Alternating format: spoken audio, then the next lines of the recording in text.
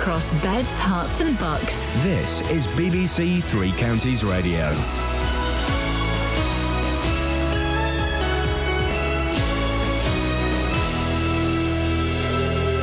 It's 6 o'clock. I'm Simon Oxley. The headlines: Bedfordshire Health Body pledges to balance the books, Cameron meeting EU leaders, and Finance Chief jailed for stealing money from Milton Keynes School. BBC Three Counties Radio. The body which funds NHS services in Bedfordshire says balancing the books will not affect patient care or frontline services despite a £43 million deficit. NHS England has provided a cash injection of £31 million for the Bedfordshire Clinical Commissioning Group, but the Labour MP for Luton South, Gavin Shuker, says that money may go on debts rather than healthcare. Inevitably, they're going to have to pay off this deficit. It's a huge scale, which is why we need to ask basic questions about the accountability that led the CCG to be here in the first place. This CCG now needs to be in special measures and needs to be looked at by government. David Cameron will begin discussions with other European leaders today on his plans to reform Britain's relationship with the EU. At a summit in Latvia, he'll outline changes he wants to see, including restrictions on benefits for migrants, before he holds an in-out referendum on Britain's membership. There's been an increase in the number of drivers caught speeding by fixed cameras in the three counties. A Freedom of Information request shows 12,500 more motorists were penalised last year compared to the year before. This despite some of the cameras in Hertfordshire and Bedfordshire not working.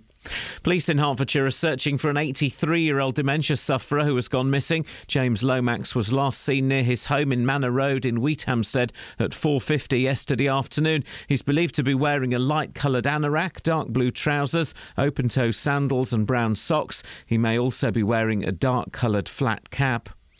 The former head of finance at a school in Milton Keynes has been jailed for siphoning off school funds. Police have praised other staff at 2 Mile Ash School for uncovering the fraud. Catherine Nethersole transferred money and wrote cheques to herself amounting to £120,000. More from Jane Killick. Detective Constable Paddy Navin, who investigated the crime, says the amount of money stolen from 2 Mile Ash School means major school projects have had to be shelved or postponed. Catherine Nethersole took the money between March 2011 and May 2014. The 37-year-old from Biddenham near Bedford admitted 6 counts of fraud by abuse of position. She's been sentenced to 2 years and 2 months in prison. Scotland Yard has stopped a schoolgirl from East London who is taking her GCSEs from travelling to Syria to join Islamic State. Officers intervened after a tip-off from the Daily Mail. Luton Borough Council say they're working with police and landowners to crack down on the problem of off-road bikes. The warning follows complaints from residents living near Hatters Way and Chorlend Lane. In sport, Wycombe Wanderers will check on the fitness of goalkeeper Matt Ingram ahead of tomorrow's League Two playoff final at Wembley against Southend. Ingram missed both semi-final matches, and England's cricketers will resume on 354 for 7 on day 2 of the first test against New Zealand at Lords. The weather dry and sunny this morning, showers possible this afternoon, a maximum temperature 19 degrees Celsius, and you can get the latest news and sport online at bbc.co.uk/3 counties.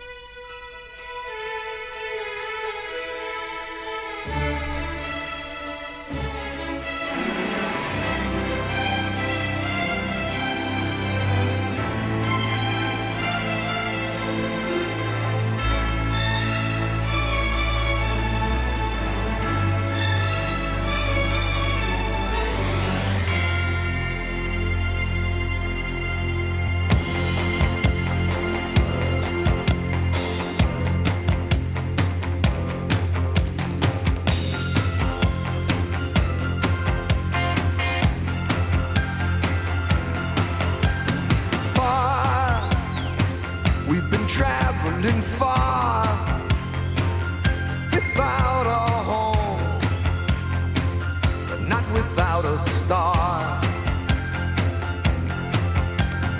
Free, only want to be free. We huddle close and hang on to a dream.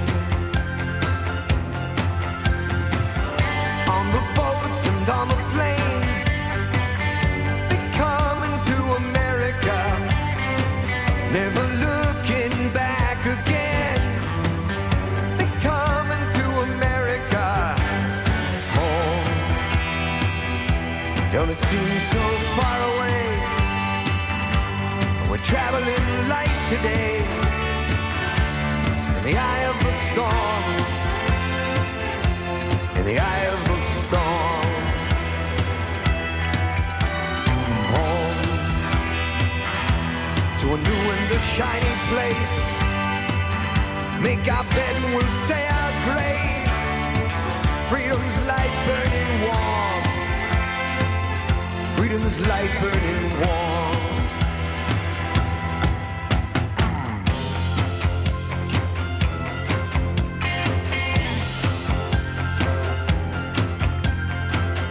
Everywhere around the world, they come into America. Every time that flag's unfurled, they come into America. Got a dream to take them there. They come into America. Got a dream they come to share. They come into America. They come into America. They come into America. They come into America. They come into America today. Today. Today.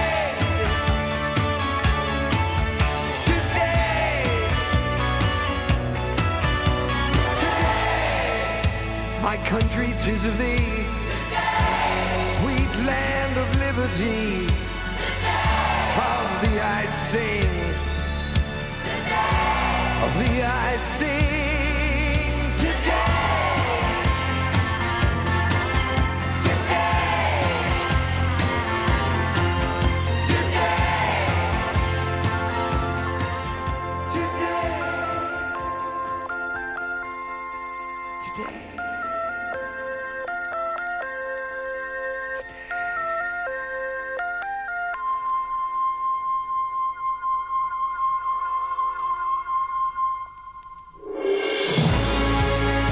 Morning, guys. I don't think they heard that, Paul. You're okay. You're okay. They would not have heard that. Can I ask you to use the blue microphone, please? Thank you. Morning, guys. Iain Lee, BBC Three Counties Radio. It's Friday. Oh, now, okay, here's the thing. All right. Across hang on. beds, hearts and bucks. This is BBC Three Counties Radio. All right, so I had a little knock on the car yesterday, Scoins. Yeah. A little knock, okay? Now, since then, just steady yourselves. My back and my neck do feel a bit stiff. Right. But they do. Yeah. They do. You've had a collision. Now when I get a phone call from some random Indian bloke saying, I won't do the accent, I believe you were in a car crash. Did you injure yourself?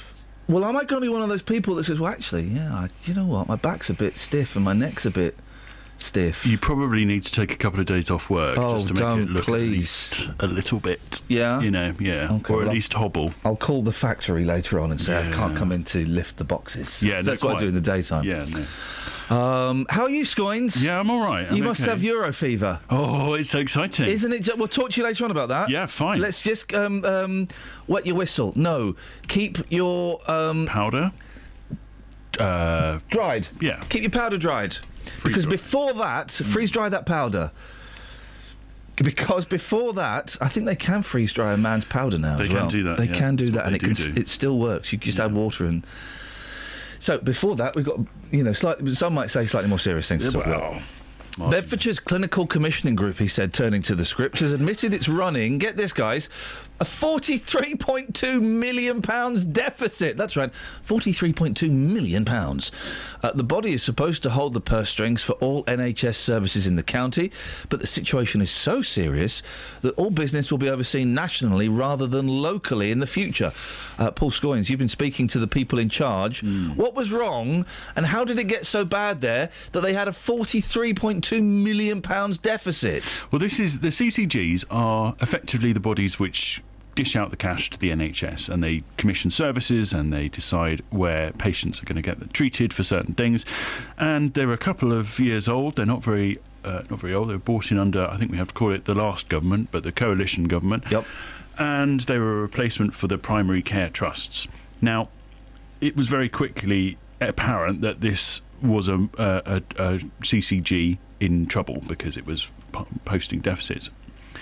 It was not making the savings it thought it was going to. So part of the sort of reason for these coming into being was that they were going to be more efficient, allow doctors to take charge of the health service and to commission the services. And the CCG put forward some proposals to make savings. They didn't work. They also got their data horribly wrong, and as a result their accounting was appalling, to the extent that in 1 year they thought they had a surplus. They thought they had money in the bank, £1.4 million, when actually they had an overdraft of £12.7 million. Oh, you shouldn't laugh. I mean, that's not just a small accounting error. That's pretty significant. £14.1 million out. Yeah. And yesterday I asked Steve Hone, who's the chairman of this CCG, what led to this problem. We started off the year with a surplus, and as the year developed, we found that surplus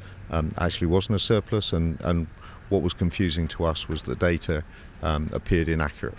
So over that time we've taken a lot of steps to improve our governance structure, brought people in, both in terms of extra resource to get to the bottom of the issue, and also extra people to try and improve the oversight of the stuff that was coming out of the CCG. Is this the worst in the country, Paul?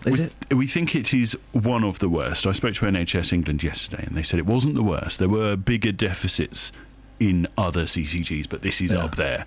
And it is embarrassing because, they thought they had money to play with when, of course, now they don't. And they've got to now find extra savings to try and make, around the area. And that will inevitably, in some ways, impact on the way that the service is going to be delivered. And I asked the man who's now in charge, this is the other thing, Ian, the people who were at the top of this organisation have now gone. They've all stepped aside only recently. So the man who's now in charge, and you'll be talking to him in a couple of hours' time, has only been in the job for 40 days now. How come every time there's a muff up on anything, whether it's schools, it's companies, or this, it's someone new, and I'm sure this gentleman who'll come in will be very charming and say, well, it was nothing to do with me, lessons have been learnt, mistakes were made, but we're going to do our best.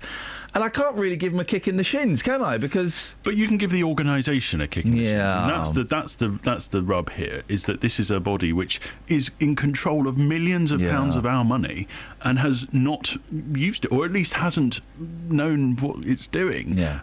Nick Robinson is that guy. Right. He basically has been involved in the NHS for decades now, and I asked him if this was the worst that he'd ever seen. I've worked with many over the last couple of years, and I think the circumstances here are really exceptional and unusual, and that what we need to do is get back to a system with the right systems and controls in place. I've worked with over 50 others, and none of them have been in anything like these circumstances. And the CCG has already been trying to save money. What are they doing? But the staff members have got to bring their own stamps in to post letters. How are they doing that? Well, they're trying to be more efficient, I guess, and by using different sorts of services. So trying to work in different ways. They're trying to get the doctors to work in different ways. We heard yesterday about doctors' concerns about working 7-day weeks, and of course this is something that's funded centrally, but the CCG will have a role to play in that. Now, as you say, they've already been trying to make savings, but one of the things that came out of yesterday's report is that those savings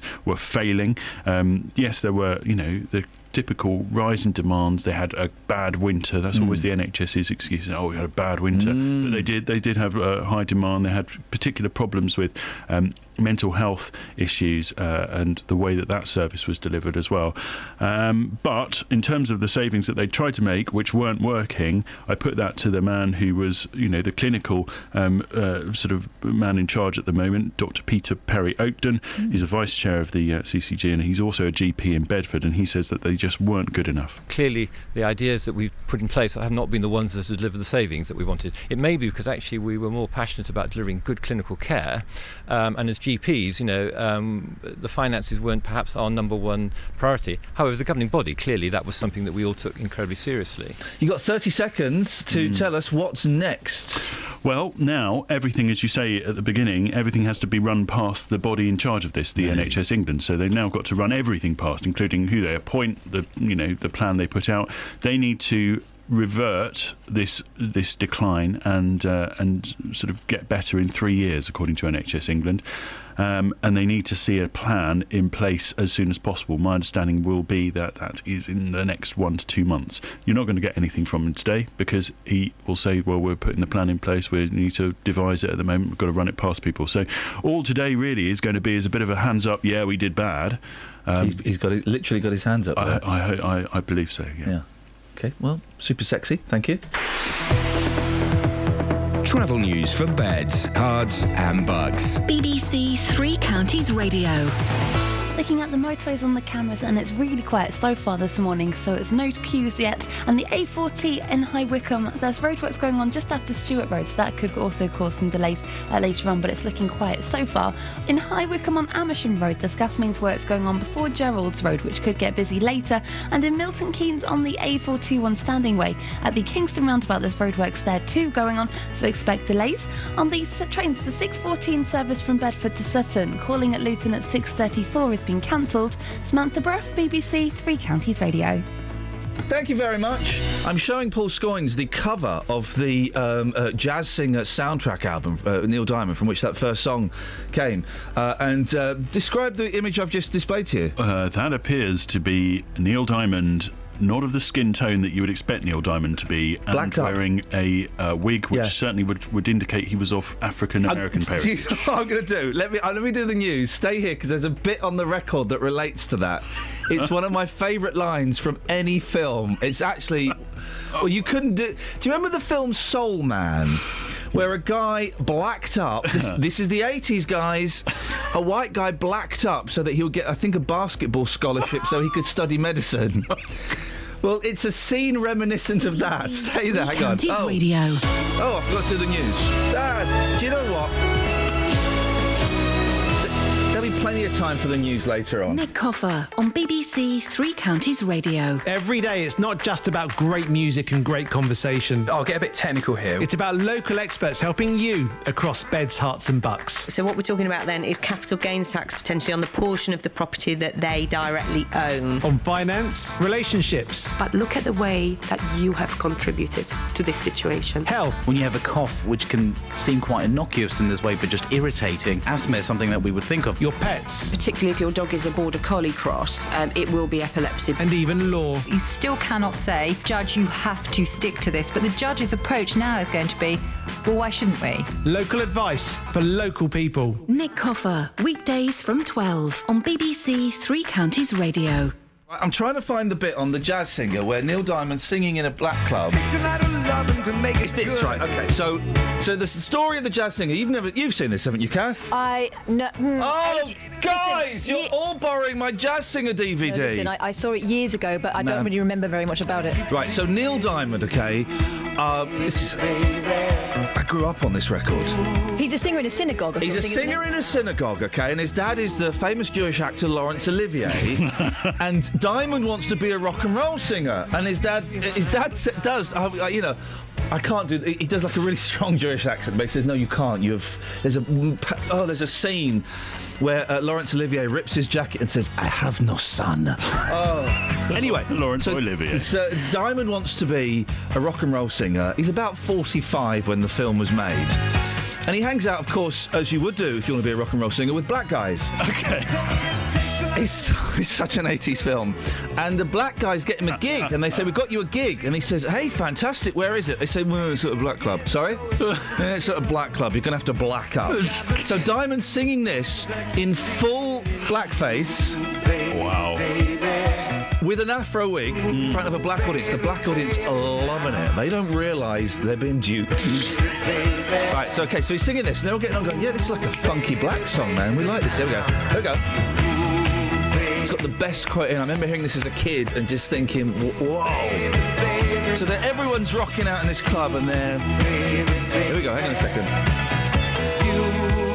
So Diamond's clapping at this point, by the way. He's clapping. He's getting playing the guitar. Yeah. He's clapping. Do you know what they forgot to do? Didn't black his hands up. Oh. So listen to the audience then. You've got to listen carefully.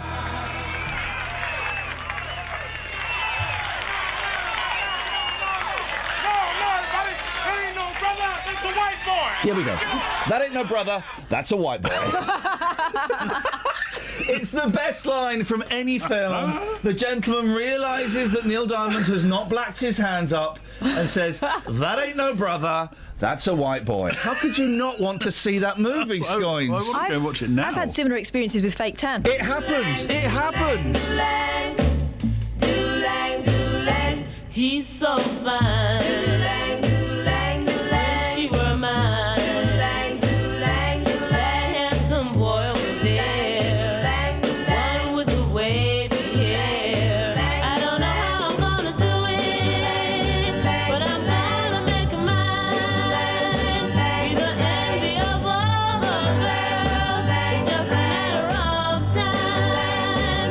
Soft-spoken guy.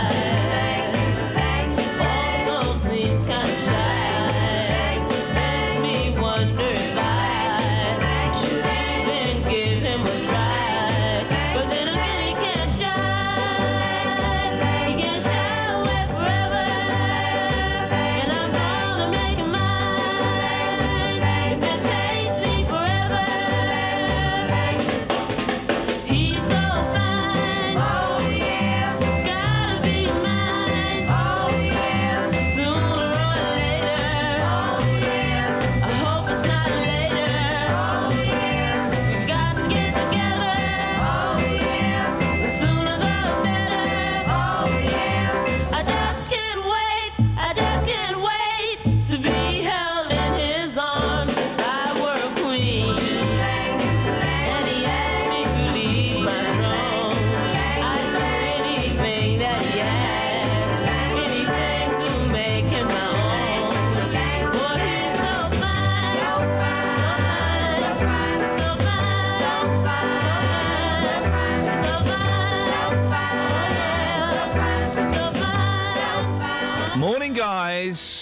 08459 455 555. Let's tell you what we'll do. We're going to compile the top 10 list of films where people black up or where people white up. Lenny Henry's attempt to break into Hollywood was called... He whited up in it. What was it called? Oh, dear. Oh. It'll come to me in a minute. What other blacked up films? It was big in the 80s. Well, I know White Chicks. That was a Wayland's White Chicks. There we go. White Chicks. Was Lenny Henry's film called Undercover or something? Undercover Brother. No, he was what? He was no. It'll come to me. 08459 455 555. Now, if you've been stung by a speed camera in Bedfordshire or Hertfordshire, you're not alone. New research suggests the number of drivers caught out is up by 12,500 on last year. Well, Kevin Delaney is head of the Institute of Advanced Motorists. Morning, Kevin. Good morning. What's your take on speed cameras? Well, speed cameras, let's be clear about this, they do work. What speed cameras do is they reduce the speed, generally, of traffic going past them, and that's their job. They will also reduce death and injury on the road, provided they're put in the right place. Now, is that right, Kevin? Because I know that at some point today we'll get someone phoning up saying those figures are made up and that they relate to a study in Portsmouth, and they'll go, it's all nonsense. Well, I know exactly what you mean, and I've been living with this debate for, it seems forever, although in fact it is only for about the last 20 years. Now, the simple fact is that provided speed cameras are actually positioned on a place in the road or in a stretch of road where there is a bad record of speed-related crashes, then they will reduce the crashes by reducing the speed of most of the traffic. The problem comes when people when they go into roads where the look of the road doesn't actually match up with the speed limit, and that's where the difficulties tend to arise. So, for example, speed cameras cameras on motorways, which are our safest roads generally, tend, I think, nowadays to catch more speeding drivers than, for example, speed cameras in your local high street. You shouldn't. People that complain about speed cameras and being caught out by them, it's tough, isn't it? You shouldn't be speeding.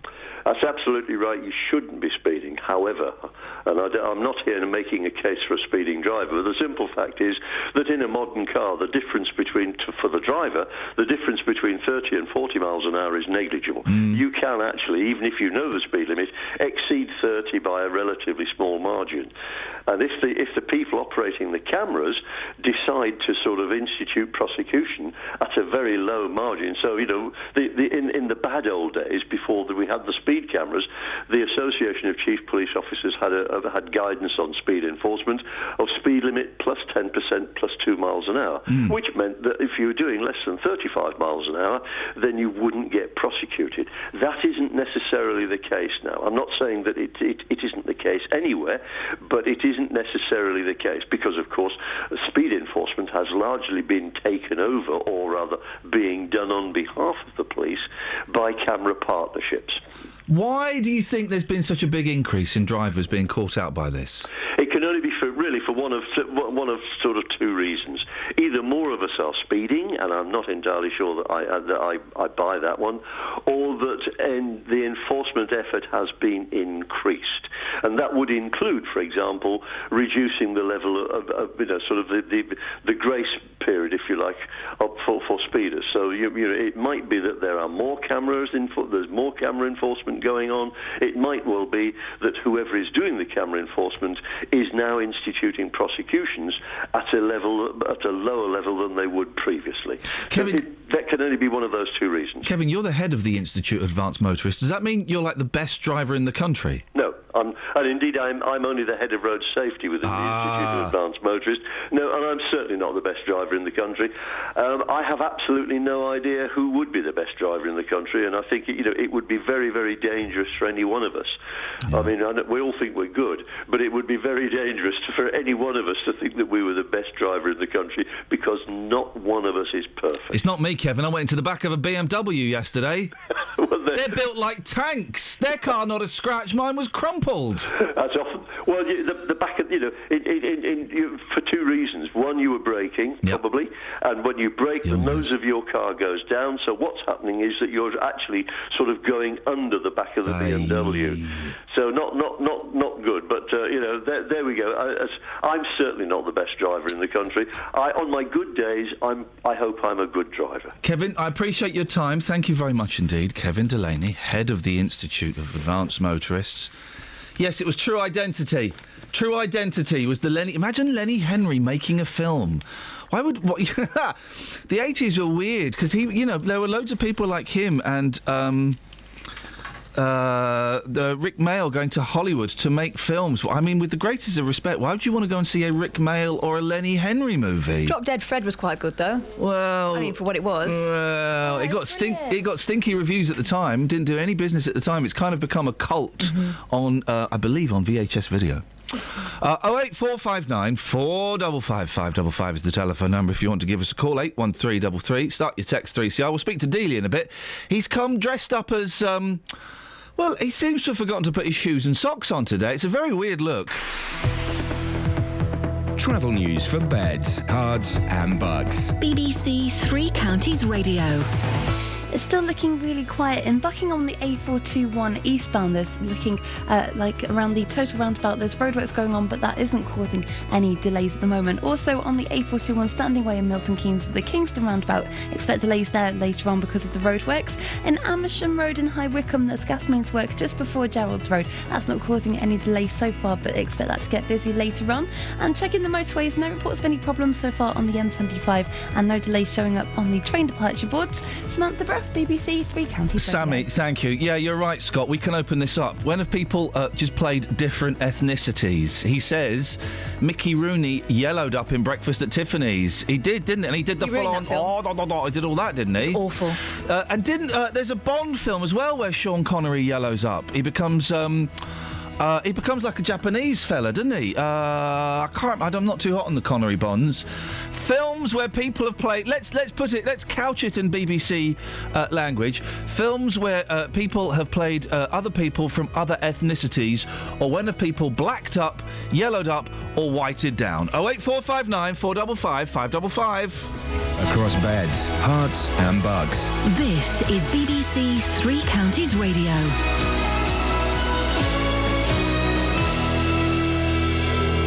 It's 6:30. I'm Simon Oxley. The body which funds NHS services in Bedfordshire says balancing the books will not affect patient care or frontline services. Despite a £43 million deficit, NHS England has provided a cash injection of £31 million for the Bedfordshire Clinical Commissioning Group. David Cameron will begin discussions with other European leaders today on his plans to reform Britain's relationship with the EU.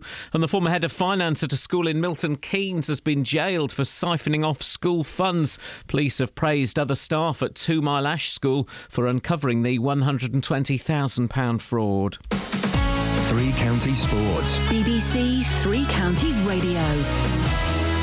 Wycombe Wanderers will check on the fitness of goalkeeper Matt Ingram ahead of tomorrow's League Two playoff final at Wembley against Southend. Ingram missed both semi-final matches. Chairboys boss Gareth Ainsworth says they head to Wembley under no pressure. We were never meant to be here. We were never meant to be first in the league. We were never meant to be third in the league. We were never meant to finish fourth in the league. We were never meant to be in the playoffs. We were never meant to get to the playoff final. You ask anyone, it's just brilliant to be here. The boys are just riding this crest of the wave and seeing how far it's going to take them. And there's full coverage from Wembley from 2 p.m. tomorrow with kick-off at 5:30. The new Stevenage manager Teddy Sheringham admits the club are taking a gamble in appointing him. The former England and Manchester United striker has coached at West Ham, but it's his first management role. I'm untried and untested, very inexperienced, but hopefully I'm a quick learner on this side of the fence as well, and hopefully I'll get going as quick as I can, and hopefully the gamble pays off. Elsewhere, Watford launched their new home kit for the Premier League this afternoon, and Milton Keynes Dons season ticket sales have passed the 6,000 mark ahead of the new Championship season. England's cricketers will resume on 354 for 7 on day 2 of the first test against New Zealand at Lords. Joe Root hit 98 as England recovered from 30 for 4, with Ben Stokes out for 92. When you're in the middle with a guy who's had the record he's had over the past year and a half, it does fill you with a lot of confidence. I quite like batting with Rooty. He's pretty chilled out. Don't really talk about that much in the middle, and long may his form continue. Ahead of this weekend's Monaco Grand Prix, the Milton Keynes Red Bull boss Christian Horner says Formula One is in need of a good service. And in golf, Italy's Francesco Molinari leads the PGA Championship at Wentworth after a first round 7 under par 65. Rory McIlroy is 6 strokes behind. BBC Three Counties News and Sport. The next full bulletin is at 7. Now, normally on a Friday we play everything from vinyl. Today, would you allow me one little bending of that rules? There's a good reason for it. I'm playing this from a computer system. I'll explain all in 2 minutes 32 seconds.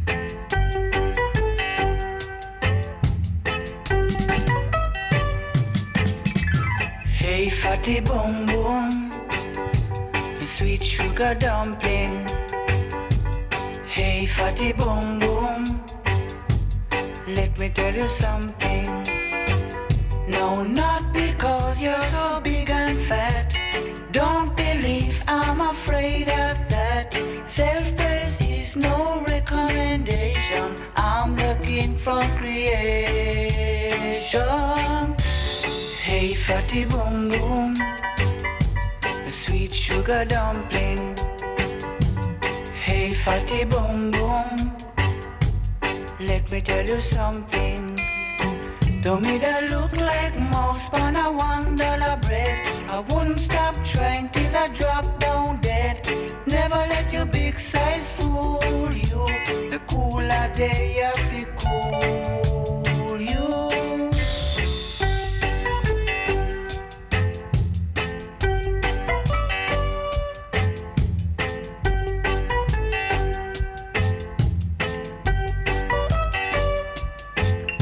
That look like a mouse on a $1 bread. I wouldn't stop trying till I drop down dead. Never let your big size fool you. The cooler day of the cool you. Hey, fatty boom boom, Ladies and gentlemen, sugar dumpling. For some reason, this song became a huge. It was a huge hit. My dad used to sing this song to me when I was a little boy. Imagine that. Oh, I miss my dad, and I just remembered he would sing this to me when I was a little boy. I'm afraid of It's been this show's mission to track down Mr. Carl Malcolm, the gentleman who recorded this classic hit. Hey, fatty boom boom. Well, Kelly Betts has only gone and done that. She's tracked down Carl Malcolm. He's on the line now. Good morning, Mr. Carl Malcolm, sir. Good morning, man. How are you, fella? You all right? Everything nice, man. Now, I say good morning. Whereabouts in the world are you? I'm in Washington, D.C. Washington, D.C., so I'm guessing it's... Outside Maryland, yeah, close to Washington, D.C., Maryland. Yeah. So I'm guessing it's quite late at night there, is it? Yeah, it's about one something. How did you end up in Washington, Carl? Well, I live between here and Jamaica, but I stay here mostly. Okay. I got a business running in Washington area. Okay. And are you still making music, Carl? In fact, I know you're making music because we got your new song here, which we're going to play a bit of in a second. But you're still doing it, are you? Oh yeah, I've got a band and everything, and we still play at shows and tour and do things like that. Yes. Blimey. Do you get sick of the Fatty Bum Bum song? Oh no. Because you must have heard it a million times. I've heard it maybe 10 million times. Who is the Fatty Bum Bum? Who did it? Yeah, who is it about? Who are you thinking of when you wrote Hey Fatty Bum Bum? Well, I guess I did this song with Miss Wybe's at first, and then after that became a hit. It was like a joke. Some girls were asking me how come I was singing a song about a slim girl and I sing a song about a fat girl. So one day I just did that. It wasn't even finished properly. I just started writing and it was catchy. I went and laid the tracks and voice, put on two verses, and I thought I was going back to finish it up, and then to my surprise, they put it out the way it was. Because this is part of the reason I like it so much, is there are a couple of little mistakes in there. Yeah. There's a bit when it goes to the instrumental bit and it plays the wrong note. It is a classic, and I say my dad used to sing this to me when I was a little boy. Let me just bring in my friend Justin Dealey. Justin. Oh, wow, do you know what, boss? Legend. Legend. I've rushed back to the radio car when I knew you had Carl Malcolm on the programme. This man, Carl, I've got to tell you that earlier this year I was in the Caribbean and I went looking for you. And every single person I mentioned your name to, they all knew the tune and they all started singing it. And you know, the best thing about it was they were singing your song with a smile on their face. They all had great memories behind it. They loved it. Absolutely loved it, Carl. Yeah, man, it's a miracle. I'm a blessing to you, man. Is it hard having such a big hit, Carl? Because then you've got to try and live up to that, haven't you? Or did that never bother you? It's not hard because I know it does come to me natural, but yes, it's hard to try to make another hit to top that one. That's a challenge. Yeah. Must have been. You must have had a good time, though. I'm imagining, sir, that you enjoyed yourself thoroughly, being an unexpected pop star. Yeah. You know what I'm saying, Carl. Yeah, you know what I'm saying, Mr. Malcolm. You had a good time, yeah? Yeah, I had a good time. I'm still having a good time. I'm still playing music. I'm playing music tonight and tomorrow night. So I'll still play music. So. Do you ever come over to the UK, Carl? I haven't been to the UK in a while now. Several people asked me the tour, but they didn't come with the right price and the right arrangement, so I didn't come. So waiting for the right thing to happen. Yeah. Well, listen, man. If you come, you can. I've got a spare room, so you can stay with us. Just keep the noise down, because I've got 2 young kids. Okay, so don't Okay. After 8 o'clock, you got to turn the noise down a bit. How big is reggae in the States? Do they get it? Oh, reggae is pretty big. Very big in the States. Every second person knows reggae now. It's not like years ago. It's much spread out a lot wider now. Carl, can I ask you one question? Okay. Yesterday we had a debate about whether UB40. I don't know if you know them. They're an English reggae band. Whether they were any good or a load of rubbish. Where do you stand on UB40? UB40? Yeah, Because I like them. I like his voice. Yeah. And of course they did reggae a different way, but it was their style and it worked. So I don't have anything against them, really. Yeah, but they're a bit rubbish, aren't they? No, I wouldn't say that. Carl, listen. We honestly, we're so pleased to chat to you. We've been talking about you for ages. If people want to find out what you're up to now, and this is your new song playing in the background, where do they go? Have you got a website or something? Who says that? Oh, Carl, we've lost you, I think. Carl? Oh, okay, yeah. Have you got a website or anything? Oh, yeah. Carl Malcolm and Positive Vibration. It's with Carl Malcolm, pvband.com. Just say that again, Carl. Carl Malcolm. Yep. pvband.com. Excellent stuff. Hey, listen, man, go and get some sleep, and just thank you for being such a good sport. I really appreciate your time. Yeah, man, no problem. Thank you, Carl. Take care. Listen. Ta-ta. Bye-bye. There we go. Oh, Justin Dealey. What a legend that man is. It's 1 o'clock in the morning in Washington. No wonder he sounds knackered. Oh, I love that story of, I made this song and I couldn't believe they put it out there.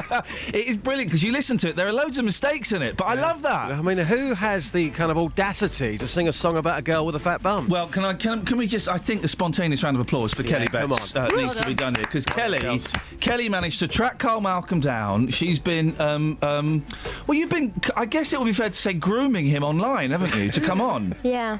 What was it that won him over? Well, it does end suddenly, doesn't it? What was it that won him over? The pics? Yeah, I sent some pics and said, if you want more, come on the radio. What a nice man. I'm not sure if he knew exactly what was going on there, but what a thoroughly nice gentleman. Justin? Yeah? What the heck are you wearing this morning, fella? I'm wearing tassel loafers with no socks. It is summer, it is fashion. Deal with it. I've seen the picture. Scoins has sent me the picture. I'm going to tweet it. Of what? Your feet. How on earth did he get a picture of my feet? I don't know, but it's a good one. It's a good. I can't pull it off though. I'm trying to. He's unbelievable. I'm trying to pull Scoins. I'm trying to pull you off, and I can't seem to get it up. I've got it up, but I can't get it off. Can I make a point here? A serious point. If he's taking pictures of me without my knowledge, what's he doing to other female members of staff of the BBC? To be honest, the way you're standing in this looks like you know, but I guess that's I promise you, your normal all stance. my life I do not know. Right. I've been he's mugged me off. Right, listen, Dealey, you take your shoes. Take your shoes. I say shoes; they look like slippers, and lack of socks to the streets, please. And we'll speak in a bit. Yeah, no worries. Thank no you. worries. Cheers. I'm trying to. Have you got? You have a little look in the papers. I tell you what. Let's have a bit of this, and then we'll see if I can get this picture up on Twitter. Hang on a second.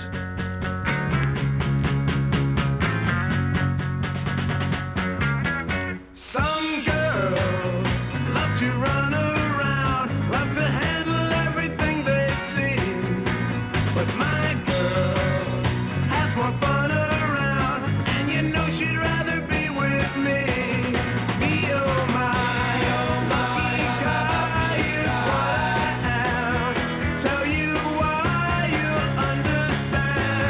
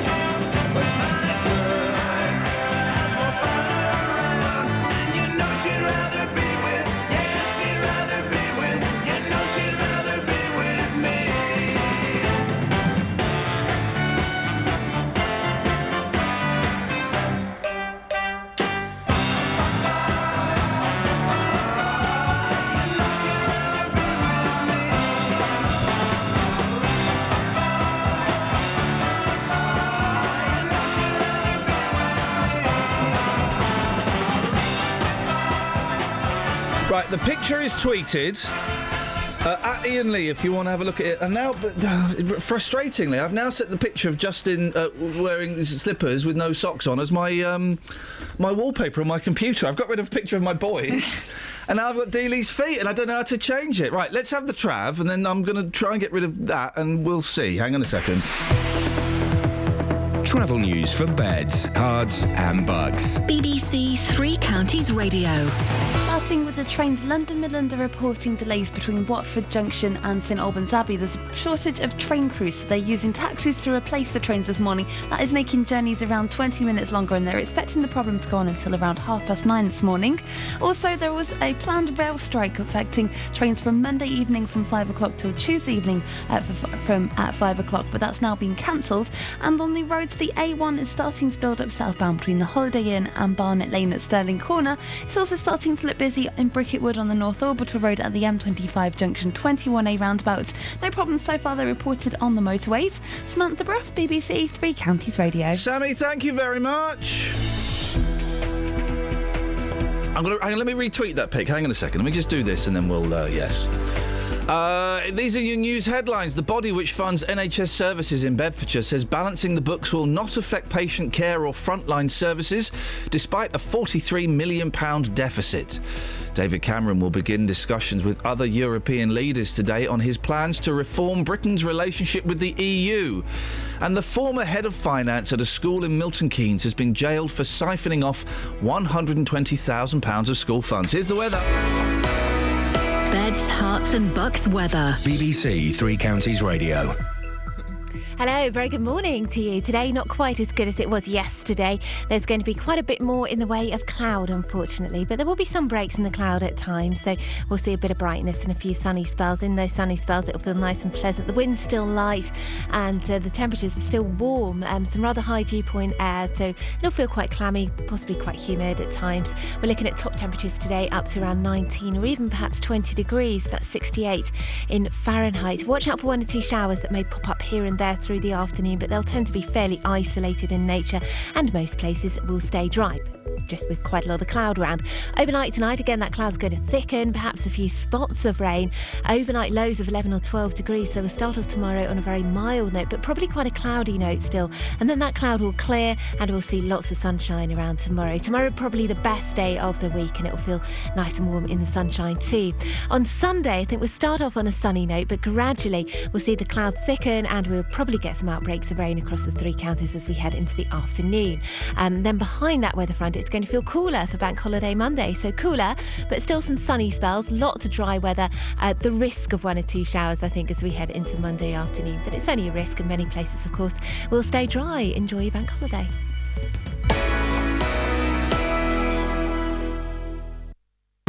Sometimes in life, things don't always go to plan. It worked perfectly for 2.5, 3 years till 2 days ago. He should refund me £1,900. Which is where we come in. We managed to get them to agree to come back in to the property on an agreed date. The JVS show takes on your consumer problems. I've basically lost the whole lot in administration charges. And helps to get to the right solution. I've received a cheque back for £578. Jonathan, I can't thank you enough. I don't know how you do what you do, you and your team. The JVS show, weekdays from 9, here on BBC Three Counties Radio. Well, if you've just tuned in, you missed Carl Malcolm, Hey Fatty Bum Bum fame coming on the show.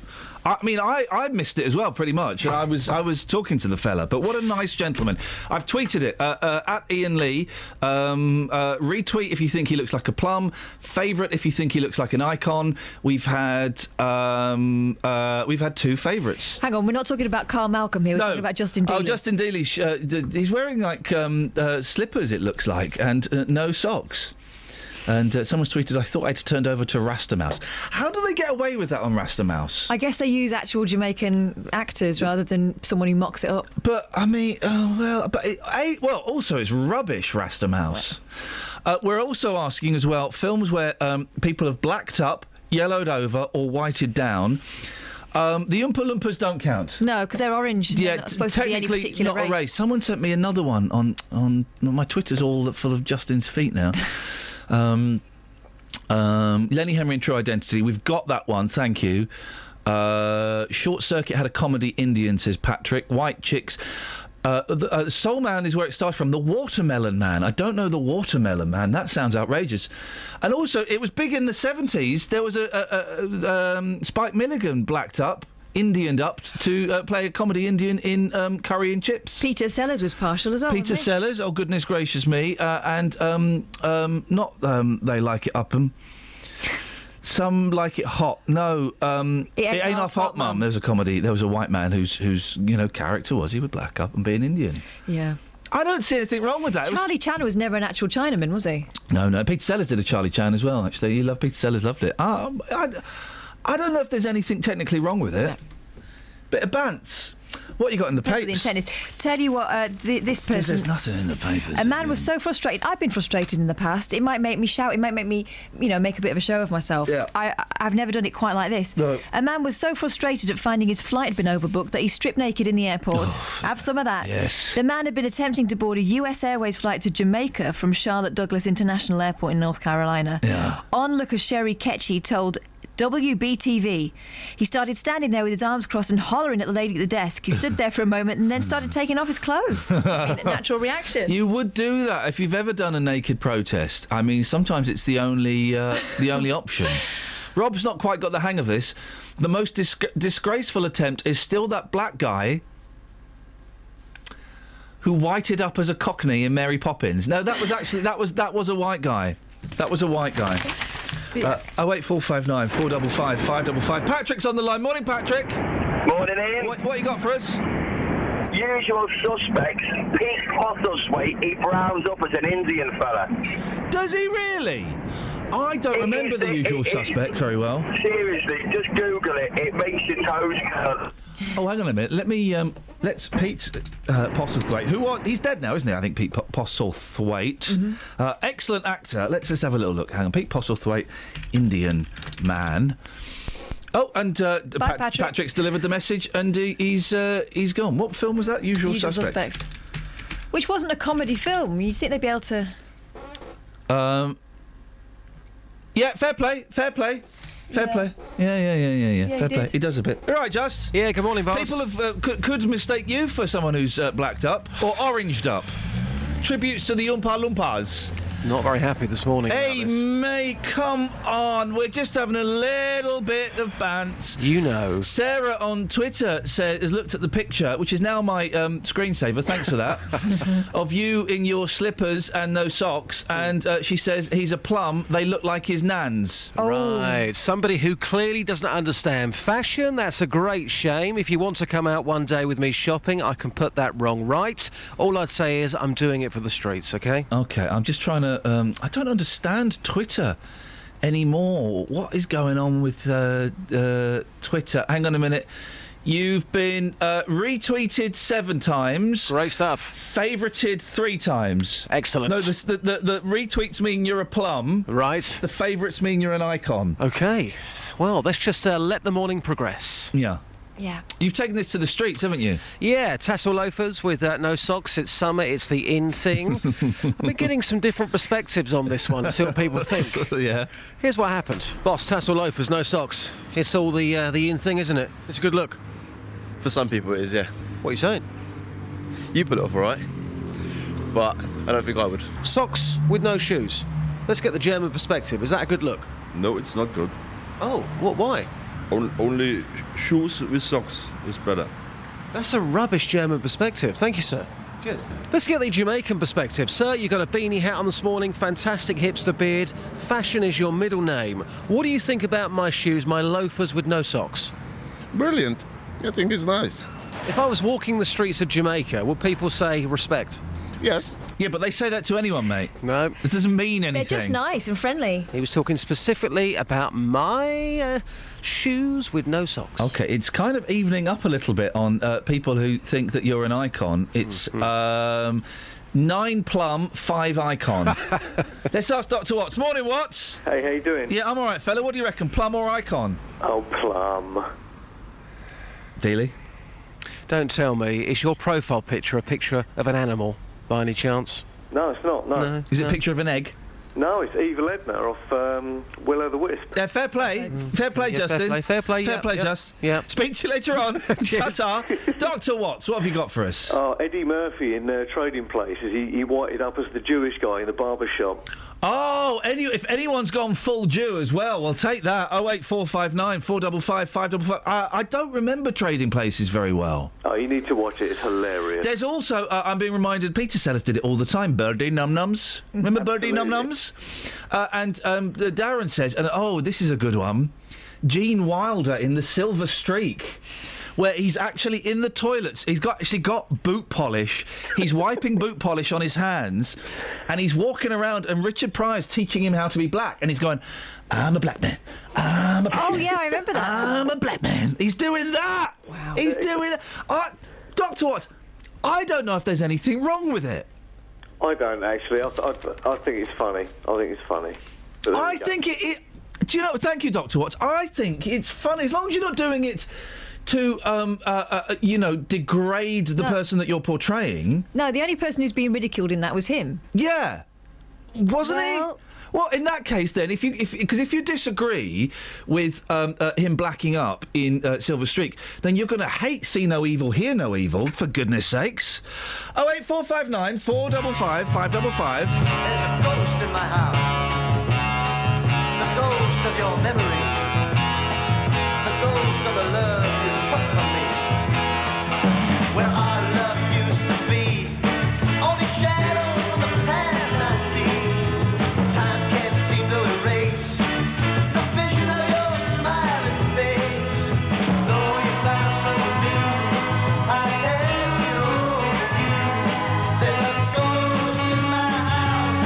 I can't hide from the ghost of your love that's inside. It keeps on haunting me, just keeps on reminding me.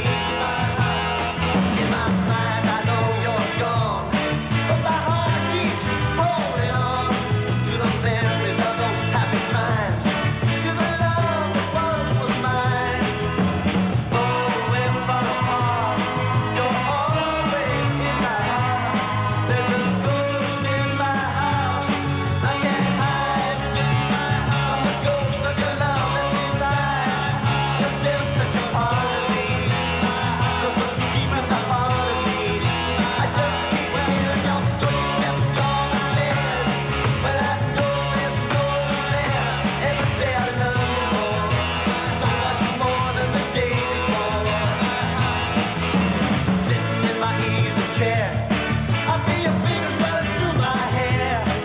Looking down in my coffee cup, I think I see your face looking up. All alone in my room, your voice echoes through the room. There's a ghost in my house that I can't hide from this ghost of your love that's inside. It keeps on haunting me, just keeps on reminding me. Morning, Richard. What have you got for us? Morning. Tropic Thunder, Robert Downey Jr. Robert Downey Jr. When did he black up? In a film called Tropic Thunder. It was a comedy. Oh, yes, of course. Tropic Thunder, thank you. How could I have forgotten that? I don't know. I don't know if there's a problem with it. I don't necessarily see that there is. Right, 08459 455 555 is the phone number. We're going to crawl slowly out of the rabbit hole. We'll keep the debate about, and it is a debate, about Justin's shoes. I mean, they look like slippers. That's the thing. Sammy, have you seen the picture of Justin's feet? Let me have a look. Have you put it on Twitter? Yes, mate. That's exactly what I've done. It's handy, that, isn't it? Oh, I can't see it. I will look, though. Oh, no, hang on. Oh. No, I can't see it. What do you mean you can't see it? I'm looking. Are you following me, mate, or what? I'm looking at our travel Twitter, but it's not come up there, because maybe it's not very travel related. It's not very travel related. No, hang on. News for beds, cards and bugs. BBC Three Counties Radio. In Hoddesdon on the A10 northbound, the entry slip road's closed at the Hoddesdon roundabout because of an accident. In Bricketwood on the North Wiltshire Road, that's looking busy at the M25 junction 21A roundabout, and it's starting to build up now on the M25 anti-clockwise from junction 19 for Watford to 17 for Maple Cross. This weekend in Watton at Stone, it's the Hogsozzle Music Festival, so expect extra traffic on the A602 at Frogmore Hill. And on the trains, London Midland have delays between Watford Junction and St Albans Abbey because of a shortage of train queues, so they're using taxis, taking 20 minutes longer than usual. Samantha Breath, BBC Three Counties Radio. Thank you, Sammy. Let's leave the rabbit hole behind, shall we? Thank you very much indeed. Let's get the news. Here's Simon.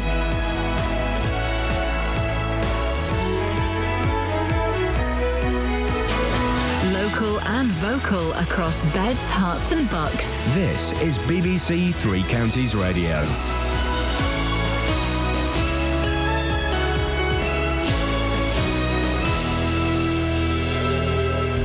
It's 7 o'clock. The headlines: healthcare pledge in Bedfordshire, taxis replacing trains in Hertfordshire, and school finance head jailed in Milton Keynes. BBC Three Counties Radio. The body which funds NHS services in Bedfordshire says balancing the books will not affect patient care or frontline services despite a £43 million deficit. NHS England has provided a cash injection of £31 million for the Bedfordshire Clinical Commissioning Group, but the Labour MP for Luton South, Gavin Shuker, says that money may go on debts rather than healthcare. Inevitably, they're going to have to pay off this deficit. It's a huge scale, which is why we need to ask basic questions about the accountability that led the CCG to be here in the first place. This CCG now needs to be in special measures and needs to be looked at by government. A train company is using taxis to transport passengers in Hertfordshire this morning because of a shortage of train crew. London Midland say taxis are replacing trains between Watford Junction and St Albans Abbey on the Abbey Flyer service. Disruption is expected until at least 9:30. David Cameron will begin discussions with other European leaders today on his plans to reform Britain's relationship with the EU.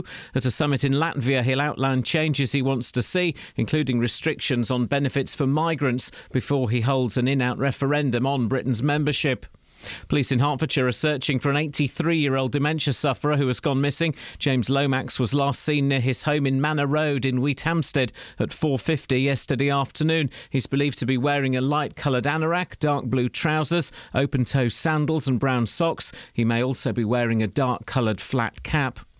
The former head of finance at a school in Milton Keynes has been jailed for siphoning off school funds. Police have praised other staff at 2 Mile Ash School for uncovering the fraud. Catherine Nethersole transferred money and wrote cheques to herself amounting to £120,000. More from Jane Killick. Detective Constable Paddy Navin, who investigated the crime, says the amount of money stolen from 2 Mile Ash School means major school projects have had to be shelved or postponed. Catherine Nethersole took the money between March 2011 and May 2014. The 37-year-old from Biddenham near Bedford admitted 6 counts of fraud by abuse of position. She's been sentenced to 2 years and 2 months in prison. An earthquake with a magnitude of 4.2 has been recorded overnight in Kent. The epicentre was near Sandwich. Tremors were also felt in Essex. No damage or injuries have been reported so far. Luton Borough Council say they're working with police and landowners to crack down on the problem of off-road bikes. The warning follows complaints from residents living near Hatters Way and Chorlend Lane. In sport, Wycombe Wanderers will check on the fitness of goalkeeper Matt Ingram ahead of tomorrow's League Two playoff final at Wembley against Southend. Ingram missed both semi-final matches. And England's cricketers will resume on 354 for 7 on day 2 of the first test against New Zealand at Lord's. The weather dry and sunny this morning, showers possible this afternoon, a maximum temperature 19 degrees Celsius. And you can get the latest news and sport online at bbc.co.uk/3 counties. Morning, Iain Lee, BBC Three Counties Radio. I've just retweeted another picture of Dealey's footwear. But also, Scott found a picture of Dealey's nan in, very similar shoes. It's confusing. 08459 455 555. Across beds, hearts and bucks. This is BBC Three Counties Radio. Now, you'd imagine it will be quite difficult to lose £14 million, but that's exactly what the body which holds the purse strings for the NHS in Bedfordshire did. It thought it had £1.4 million in the bank when there was actually an overdraft of 12.7. The Clinical Commissioning Group, the CCG, now has a deficit of £43.2 million, one of the highest in the country. Well, Alistair Burt is the MP for North East Beds, also the newly appointed Minister of State for Community and Social Care at the Department of Health. Morning, Alistair. Hello, Ian. Your thoughts on this? It's extremely bad. It shows an extraordinary lack of financial control to find that your figures are out by £43 million. Though, of course, the total size of the budget for Bedfordshire is much greater than that, getting on towards £500 million. So percentage-wise, it's perhaps rather less. But even so, this is a big series of errors. It's come about over a lengthy period of time. It's very disappointing. And, of course, I have to have a full investigation as to how it has happened. It was the coalition, wasn't it, that put doctors in charge of their own system and their spending and how they use their money. It's obvious this CCG, well, it wasn't rigorous enough, was it, to check things were going badly? No, I mean, this is as far as I'm aware, this is either the worst or the second worst deficit in the country. So there are other CCJs that have been able to manage their financial affairs much better. But let's just decide what this is. Firstly, the money hasn't disappeared. The money has been used on spending on patient care in the first place. Secondly, there are changes that happen during the course of a year, which can mean that figures that you anticipate are going to change because it's difficult to make these budget forecasts if you find yourself paying for treatments that you didn't expect. However, the scale of this and what worried me as MP over the period of time this was unfolding, if listeners recall, is that this unfolded over a period of time, and for a period it wasn't clear that the CCG knew how much money was being spent or where the problems were. Now that suggests, as you indicated, a lack of rigour and oversight, and I need to find out how that was allowed to happen and how the financial controls put in place just didn't work. The CCG says that in terms of trying to recoup this money, it won't affect patient services and frontline staff. But how can it not impact on patient services? It's 43 million quid. Yes, but it's been spent on patient care. But it can't carry on. They can't carry on spending like that, can they? No, but the healthcare that people need has got to be paid for. What has to happen is the CCG has to live within its budget.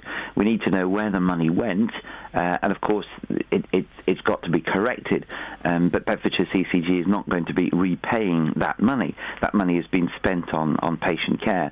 What it's got to do is make sure that when it gets its new budget, it knows how much it's paying out so it can control its figures. But if it's... listen, I don't... This is way too complicated for me, Alistair, so bear with me if I ask... I've only just started. No, it's complicated enough for me, too. I know. Ian. Well, good. Welcome to your new job. If it's been spent on patient services, this 43-odd million quid, yeah, and they can't keep spending like that, then they would have to make cuts to patient services, wouldn't they? If they were spending this on patient care, then either they were spending too much on treatments that they hadn't budgeted for, or that they were paying for treatments that might have been paid for through another part of the system. Now, I don't know which it is. But yes, there is an amount of money that the CCGs and others can lose, but you can't... I don't think, and I think the NHS commissioning body has said that this is not going to be recouped by, as it were, next year, finding that we can't spend £43 million we were otherwise going to spend. Now, it's got to be corrected over time. There is £30 million more coming to Bedfordshire CCG as a result of a recognition of growth in our population, etc., and that will go some way towards easing the deficit. But it is very important that listeners appreciate there is not suddenly going to be a £43 million hole in patient care in Bedfordshire. That won't be the case. Simon Stevens, the chief exec of the NHS Commissioning Board, NHS England, says that this needs to be sorted out within 3 years. A financial recovery plan that sets out how the CCG will operate within its annual budget for the next 3 years. This will include a schedule for the repayment of its outstanding debt. That's just not possible, is it? Well, Simon Stevens is very good at his job and knows what he's doing. But we've had an assurance that this won't affect patient care. But it's essential that the CCG knows how much money it's getting and tailors what it's spending to that. And that's very straightforward. So it's not going to happen immediately. But as I say, it won't affect patient care. But those commissioning the health service in Bedfordshire is going to have to be very clear how much they've got and what they can spend on what item of work. How is this going to tally in with the Conservatives' plan to have 7-day fully functional NHS? It's a great idea, but if this is kind of the pattern, it's just not workable, is it? It's apples and pears in that this is not payment for GP services, because that's paid for another way. What the Prime Minister wants to see is greater access for people to GP services, because some people understandably can't get to GPs during working hours, and we need to make sure that more can do that. There's a series of pilot projects already taking place over the country to demonstrate how GP surgeries can do this, and I'm very interested in see how that develops. But it's paid for in a different way, so it's not affected by this. Who's going to organise that? Will it be NHS England? Will it be the CCG? Will it be the doctors? The advance in GP surgeries, this is paid for through NHS England, because it comes through the money that doctors are paid as contractors to the NHS system. But as I say, there are pilot projects already working on that. What doctors themselves are doing is working out in their area how they can change the pattern of their own working to make sure there is access to GP services on a Sunday. And we are very much leaving it to doctors and clinicians to do that work. But the financial oversight has to come from the centre, and that's what worried me about this CCG problem, that as it developed month by month, I'm concerned about how the centre did not know what was happening and therefore could not provide the support needed or the financial control changes that Bedfordshire needed, because Bedfordshire is unusual in terms of the size of its deficit compared to others. So it means other people have systems that work slightly better than ours. So we need to find out what happened and how we can make sure it doesn't happen again. Alistair, I appreciate your time this morning. Thank you very much. Thank you. Cheers, Alistair Burt, Conservative MP for North East Beds. Why do they have such long titles, Paul? And the newly appointed Minister of State for Community and Social Care at the Department of Health. £43.2 million. Imagine if you overspent that. Mrs. Scoynes would be very upset. Well, imagine you go home to Mrs. Scoynes. You go, hey, I've just looked at the bank account. We've got £1.4 million in there. Let's go nuts. You go nuts, and the next day you go, oh, blimey, actually, sorry, we were £12.7 million overdrawn. How can you get that wrong? So, no, it's not like carrying a couple of noughts in the wrong place, is it? Unbelievable. What's interesting, though, and probably should be highlighted, is that the CCG yesterday told me that there was no evidence of impropriety, so there was no evidence that the accountants were trying to hide this deficit. No. It was just literally a mistake in the kind of accounting that they made. And also that they said that this will now obviously lead to a huge overhaul in their own processes, so hopefully it won't happen again. But, they are going to get some extra money. They're getting £31 million. Yeah. But they couldn't give me assurances yesterday that wouldn't just be spent on clearing that out.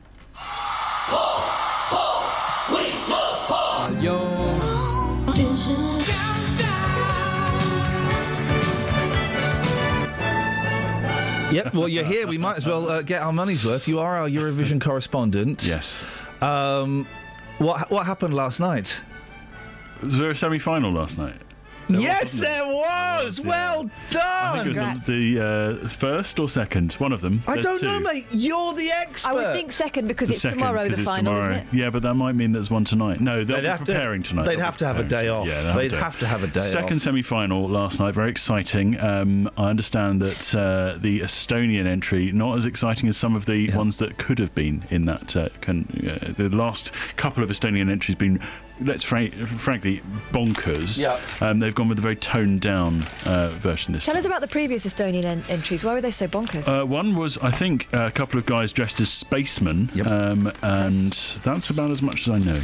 I know that in one of the newspapers, Scott Mills says, here it is, there are a lot of ballads, and at first I thought, where's all the high camp? But there's still some in there. I mean, he probably stole this view from somebody else. But would you agree with whoever first said that, that it is a lot of ballads in there? Well, I can tell you from some extensive research I've done by reading Pop Bitch that is that still going? Yeah. Gosh, I unsubscribed years ago. No, it's worth it. It's worth a look once in a while, especially around Eurovision time. They are hot on it. But I unsubscribed when I was a story on there. Oh. Yeah. Anyway, carry on.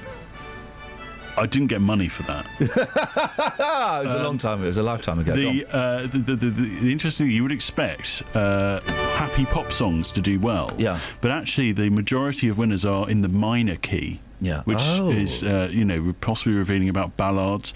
J.G. Ballard and the Miners. What? Yeah. It's just a rumour, by the way.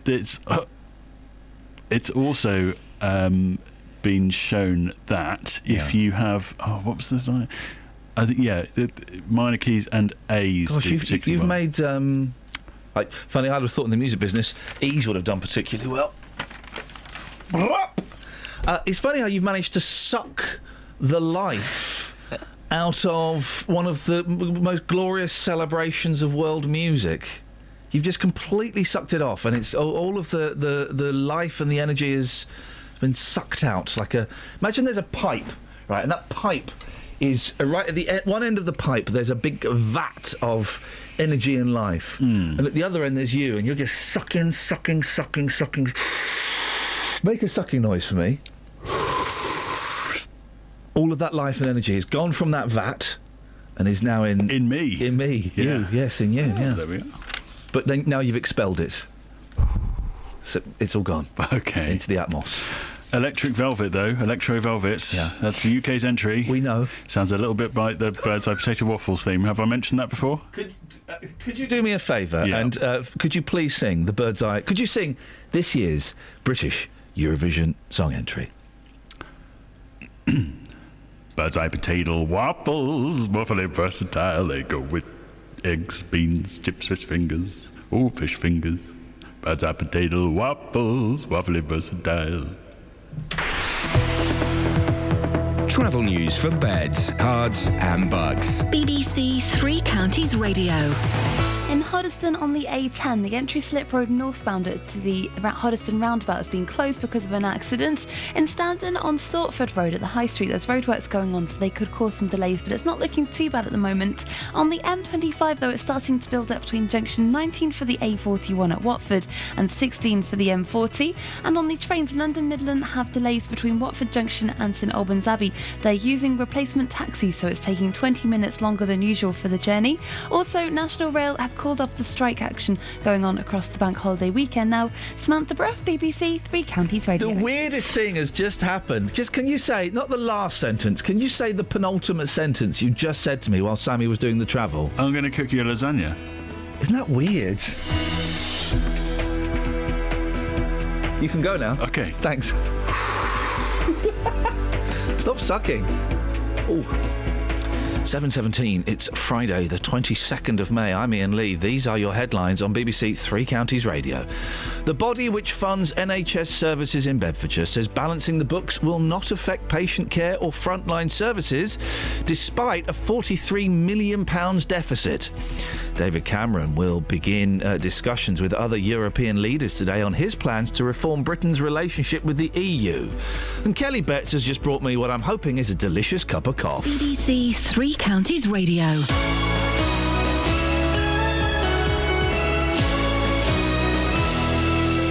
If you've missed any of the programmes here on BBC Three Counties Radio, you've missed things like this. Did the drugs in his mouth kill him?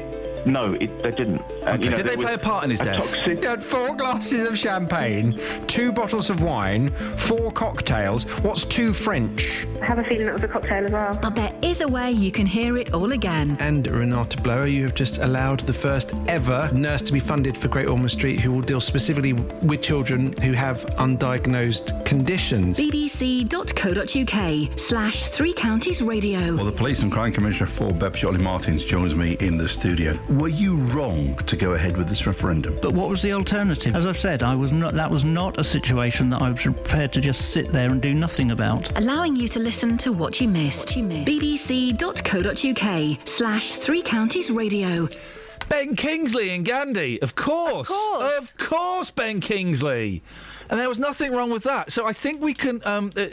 He won an Oscar for it. So we can say, unless anyone can put forward a strong argument that blacking up, yellowing over, whiting down, there's nothing wrong with it. Depending on the intent. I'll hold that caveat for the moment, but Hold it. But if I was feeling better, I would bat it out of the park. But you get a free pass today. Thanks. Get a free Appreciate pass. it. You're welcome. Any texters? Yeah. Before we get to our two A guests. few, but some of them are referring to something we can't talk about anymore. The old RH. Oh yeah. Do I read them out anyway? Yeah, go on. I've been a bit slack with the rules this week. We'll tighten the rules next week, All right, guys. well, I promise. Eric says Dan Aykroyd colours up in Trading Places. Okay. I don't really remember Trading Places very well at all. Stephen King's Langley says, I've got a brilliant song to replace Littlest Hobo. A daily dose of Bernard Cribbin's Right Said Fred is the way to go. Oh, no. Too long and tedious. And hello, crew. I hope you're well. I hope there's plenty of bunny in the rabbit hole. If not, I'm sure I'll hear about it soon. Now, this says it's from Thomas, but I can see it's from Horace in Hemel. So... OK, excellent. Thanks, guys. We'll crack on, shall we? Yeah, go on. Well, yeah, fine. Hang on a minute. Let me just let me be smooth. We've got two guests on the line. They're going to think, what is this rubbish we've jumped into? Call 08459 455 555. And professionalism. Three Counties Radio. 12,000 more drivers were caught out by speed cameras in Bedfordshire and Hertfordshire last year. That's compared to the year before. It's been 23 years since the first fixed cameras were introduced. Well, loads of you, we always get calls from people saying, it's just money-making. It's just money-making. It's not road safety, it's money-making. I don't know. Joined now by motoring journalist Quentin Wilson and James McLaughlin from the Road Safety Charity Break. Morning, gentlemen. Morning, Ian. Quentin, we'll start with you. What do you think about these cameras? Well, all I can see is that overall we've got an increase of motoring convictions of 4.5% over the last year, but that figure has been swelled by this enormous 26% increase in speeding prosecutions. And the other point that's so interesting when you compare this is that other serious, much more serious offences have gone down in their prosecutions. That's drink driving, careless driving, using a mobile phone while driving. So it's looking like the police are treating motorists as a soft target, and they're not doing the really, really, really serious, dangerous drivers out there. They're treating speeders as a soft target because it's easy to do, and they did all this trumpeting last year about we're going to catch dangerous drivers, middle lane hoggers and tailgaters, but we just don't see that happening because it's far, far easier to use a fixed camera than to put out police cars onto the road, and the number of police cars has declined up over 50% since 1997. So this isn't road safety in its purest form. It's just catching people who speed. But if does it have an impact on safety, though? Because if you're speeding, you're breaking the law, aren't you? So you should be punished. You're breaking the law, but let's be clear that it's not speed alone that kills, it's bad driving. And we're not addressing this at all. We're not addressing it in education, and we're not addressing it in enforcement. And we should, and all of us see the most flagrant examples of bad driving out there, which go largely unpunished. You look at it and you think, where is the police car to stop this man who is weaving in between us at breakneck speeds? And he just goes off and continues it. So the process of road safety on our roads is not working. James McLaughlin from Break, what do you say? Well, the positive thing about speed cameras is they are verifiable. They are nearly enough infallible. We know that they can be measured. So the idea that that it's not catching bad driving is wrong. We know that reducing average speeds in turn reduces the number of crashes that cause death and injury. And we've seen that speed cameras, where they've been introduced, have reduced average speeds. So for us, that is a positive. And at the end of the day, roads policing has been disproportionately affected by police cuts. It's been cut more than other areas of policing, the specialist traffic units. So we know that it's not something that the police are seeing as an easy target, because actually they're more stretched in the area of traffic and road safety than they are in other areas. Speed cameras are an easy target because the police don't have to do anything, do they?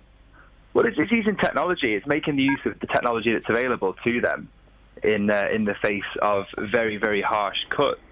So we encourage the police, and we are very supportive of the police in using technology to make their lives easier. The bottom line for us is if drivers aren't breaking the speed limit, they've got nothing to worry about. And I suppose that's it, isn't it, Quentin? If you're not breaking this... I've got done by a speed camera and I was angry, but I had to shrug my shoulders and say, well, I was going too fast. But here's the thing, as James says, they are very, very stretched. They haven't got the resources. So most of the time you will go on, certainly motorways, and see the vast proportion of drivers exceeding the speed limit. And it's kind of almost taken for granted. And then you see weekends like last weekend where there's this heightened speed camera activity and then all these new cameras on motorways.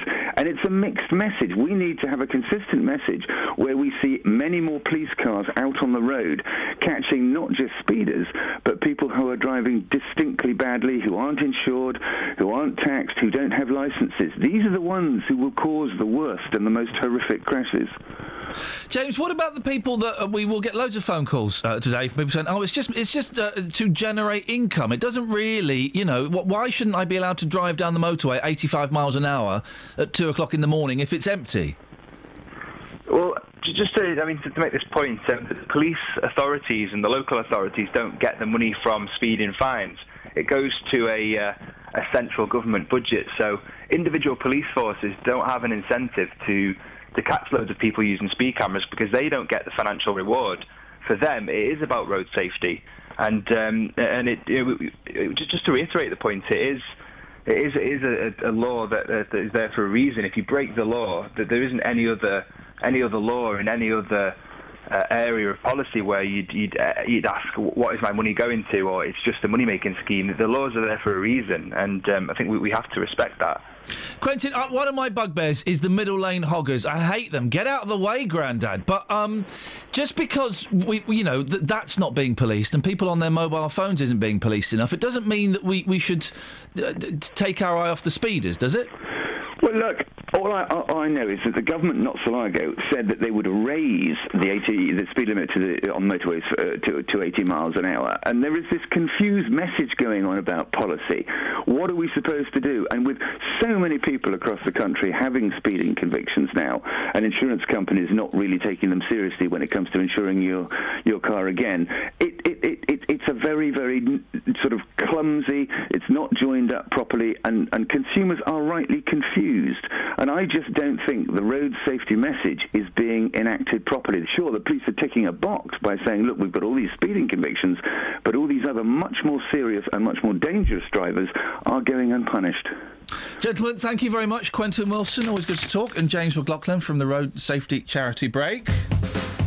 Across beds, hearts and bucks. This is Iain Lee. BBC Three Counties Radio. The irony of me talking about road safety after I went into the back of a Beamer yesterday. It's not gone unnoticed. 08459 455 555. We got any texters, or do I have to go to the empty, let's be honest, guys, the empty newspapers? Well, we've got a text here from Tony saying, Eddie in Love Thy Neighbour, he blacked up. It was very bad, cringeworthy and shocking. I don't remember Love Thy Neighbour. Eddie was the white guy, was he? Who was the race? I don't really... Was he the son-in-law? Is he Cherry Booth's dad? No, I've got no idea. I don't really know. Hey, I never understand why anybody would film themselves making love. No, you don't want to see that. Imagine you're brilliant. I don't want to see it. Yes, I want to, you might want to see actors and actresses portraying that, but I don't want to see me, because it's just... We all know that sex isn't like that. This is a great headline, by the way. Hubby's trouble-decker, rude master. A cheating husband begged a bus company to find a holdall he left on a number 17 because it contained a sex tape of him and his mistress. Tape? Is it going to be on a tape? The love rat recorded romps. Here we go. You talk about phrases only used by the media. The love rat recorded romps with his girlfriend and was carrying the video in his bag, but forgot to pick it up as he reached his stop. He rang the lost property in a panic and confessed all. Why would he? You'd phone up and say, I left a blue bag. It's got some important stuff in it. Amused staff failed to find it. I bet they did. They think it was picked up by another passenger after the husband got off the service in Scarborough. East Yorkshire Motor Services Depot manager Chris Agar said he admitted he was married and his wife was not in the movie. calling it a movie. Gosh, production values. But his girlfriend was. All we can assume is that someone on the bus decided to walk off with the holdall and got more than they bargained for. Should the bus company be talking about this? I mean, it's confidential, isn't it? All aboard. And then the Sun are very naughty. Do you know who lost this? Call our hotline now. That's naughty. Travel news for beds, cards and bugs. BBC Three Counties Radio. In Hardyston on the A10 there are delays northbound because of an accident at the Hardyston roundabout. In Bricketwood on the North Orbital Road, that's looking slow at the M25 junction 21A roundabout, and it's also busy on the M25 anti-clockwise between junction 19 for the A41 and 16 for the M40. Further afield on the M1 there's a lane blocked southbound at junction 17 for the M45 to junction 16 for Daventry in the roadworks, and on the trains London Midland have a normal service running again between Watford Junction and St Albans Abbey after the problem with the train crews earlier on and replacement taxis. Samantha Bruff, BBC Three Counties Radio. Across beds, hearts and bugs. This is BBC Three Counties Radio.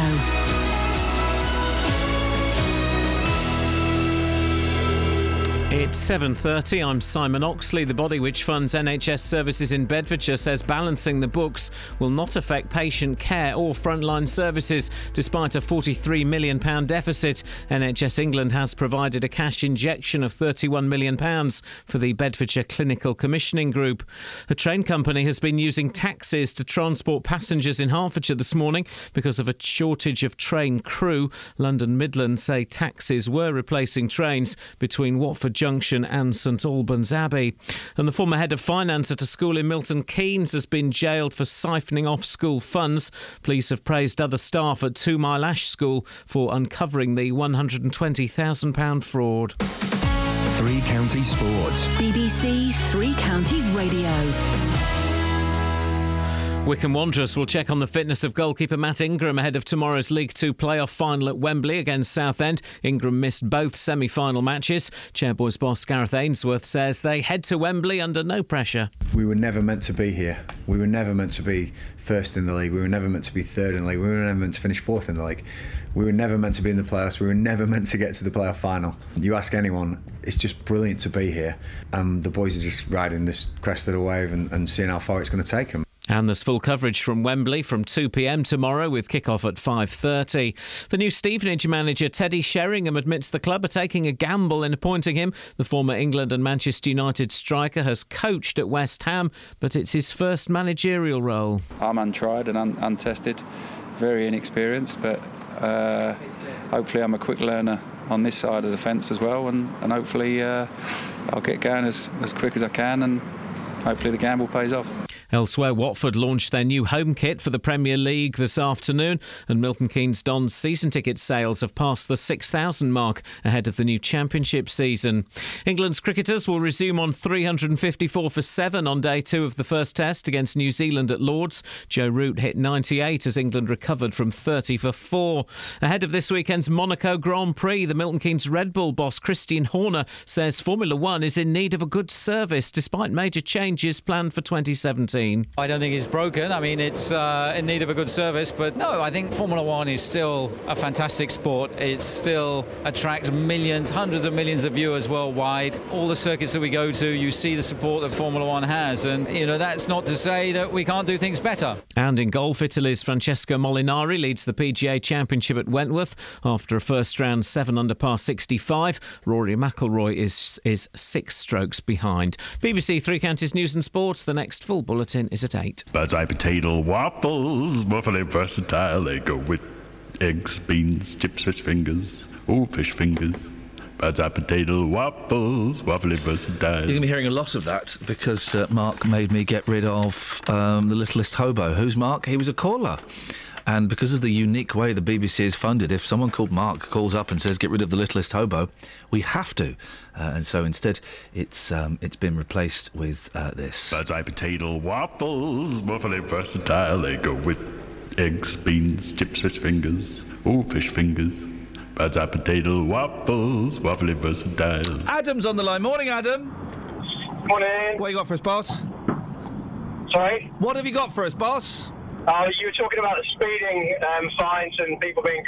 I did a speed awareness course on Tuesday. I was caught speeding on the M1 Junction 11, and we went to a course in Luton at the Hilton Hotel, 25 people. I found it quite informative, but something quite interesting there was about 11 people out of 25 were all caught speeding on the M1 on the variable speed limits. Well, they shouldn't have been speeding, should they? No, they shouldn't. No, they shouldn't. You're right. Hey, I drove up to Leeds yesterday. It's about 3 hours on the M1. Pretty much, I'm going to say, without exaggeration, 80% of the M1 between here and Leeds, and the M1 goes up to junction 43. Who'd have thought it? Pretty much 80% of it is roadworks, and it's 50 miles an hour. And it's those average speed cameras. You can't cheat the average speed cameras. You've got to do the average speed. Absolutely. Yeah, absolutely. I've done a speed awareness course. Did you really find it interesting, or are you saying that because you're worried that the man is still watching you? Well, I thought it was only an hour long, and then my colleague, before I went, when I left work, told me it was 4 hours. Yeah. So I was expecting it to be really boring, and I think it was about as interesting as they could make it. And, yeah, of course, it was slightly boring, but it wasn't patronising. It was quite informative. Were you not sat there when I did mine? I was sat there at the back making. I became 15 again, and I was making rude comments about the guy taking it to the women beside me. Yeah, it was quite good-natured. Everyone was quite good-humoured. So I think most of the speeding fines that are being brought on the M1 variable limit, perhaps that's why it's been increased this year. Adam, thank you very much. The M1, who knew it went up to junction 43? It goes quite far, yeah. It goes up for miles, and honestly, about 80% of it's roadworks. Yeah, why 50 miles an hour average speed. Why didn't they have a word with each other and say, you go first, then we'll do the roadworks, because this is going to get really boring and annoying for people. It was outrageous, but then, you know, thank God it was only 50 miles an hour, because otherwise I'd have gone into the back of a guy even faster. Was that in a 50? It was in a 50, yeah. I think I've done my back in. I keep trying to click my back and it won't click. But I don't want to be one. I'm not setting myself up for a compo, but how much do you reckon I could get for that? Don't know, it was your fault, wasn't it? Well, yeah, but you still get the compo for the injury. But really? Yeah. Oh, yes! There's no hard cheese factor? There's no hard cheese factor. Well, they're going to pay for my car to be fixed. I hope. Yeah. My number plate's swinging. Your badge fell out? The badge fell out. I picked up the badge thinking I'll put that back in. I can't put it back in. The whole front's crumpled. Can't open the passenger door. Oh, dear. Can't open the passenger door. And my number plate's swinging. So I should get a couple of grand for my back, shouldn't I? Shouldn't I?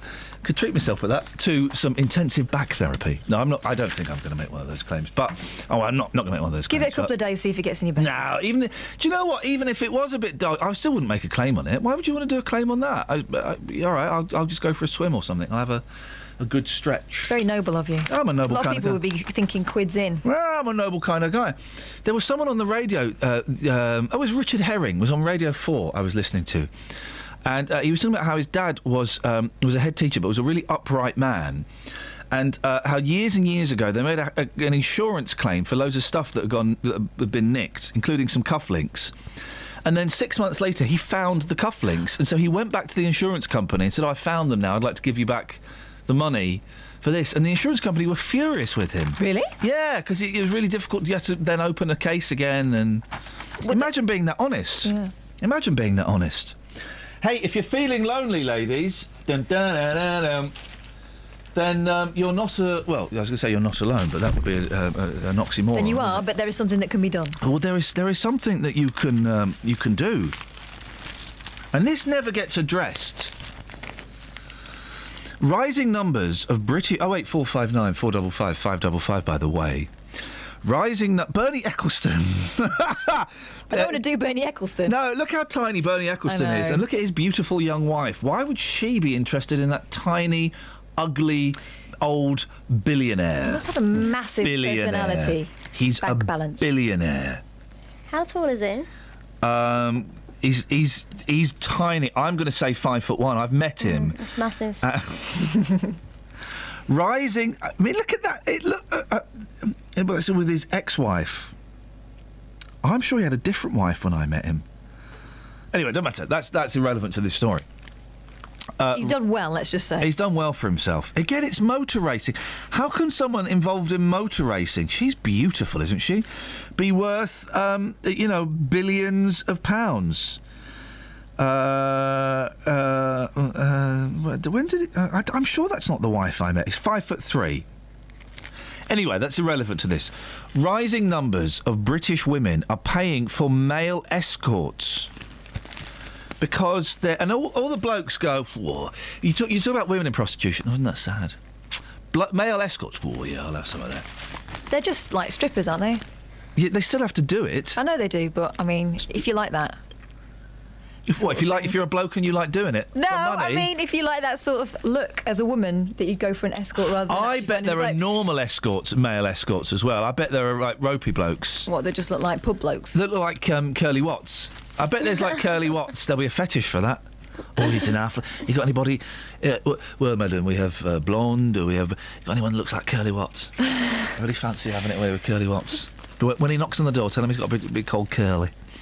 Rising numbers of British women are paying for male escorts because they're too busy for conventional relationships, researchers are claiming. Isn't it? It's funny how it's. If this wasn't the other way round, this would be treated slightly differently. I think a high proportion appear to be busy career women in their 30s and 40s looking for a brief fling.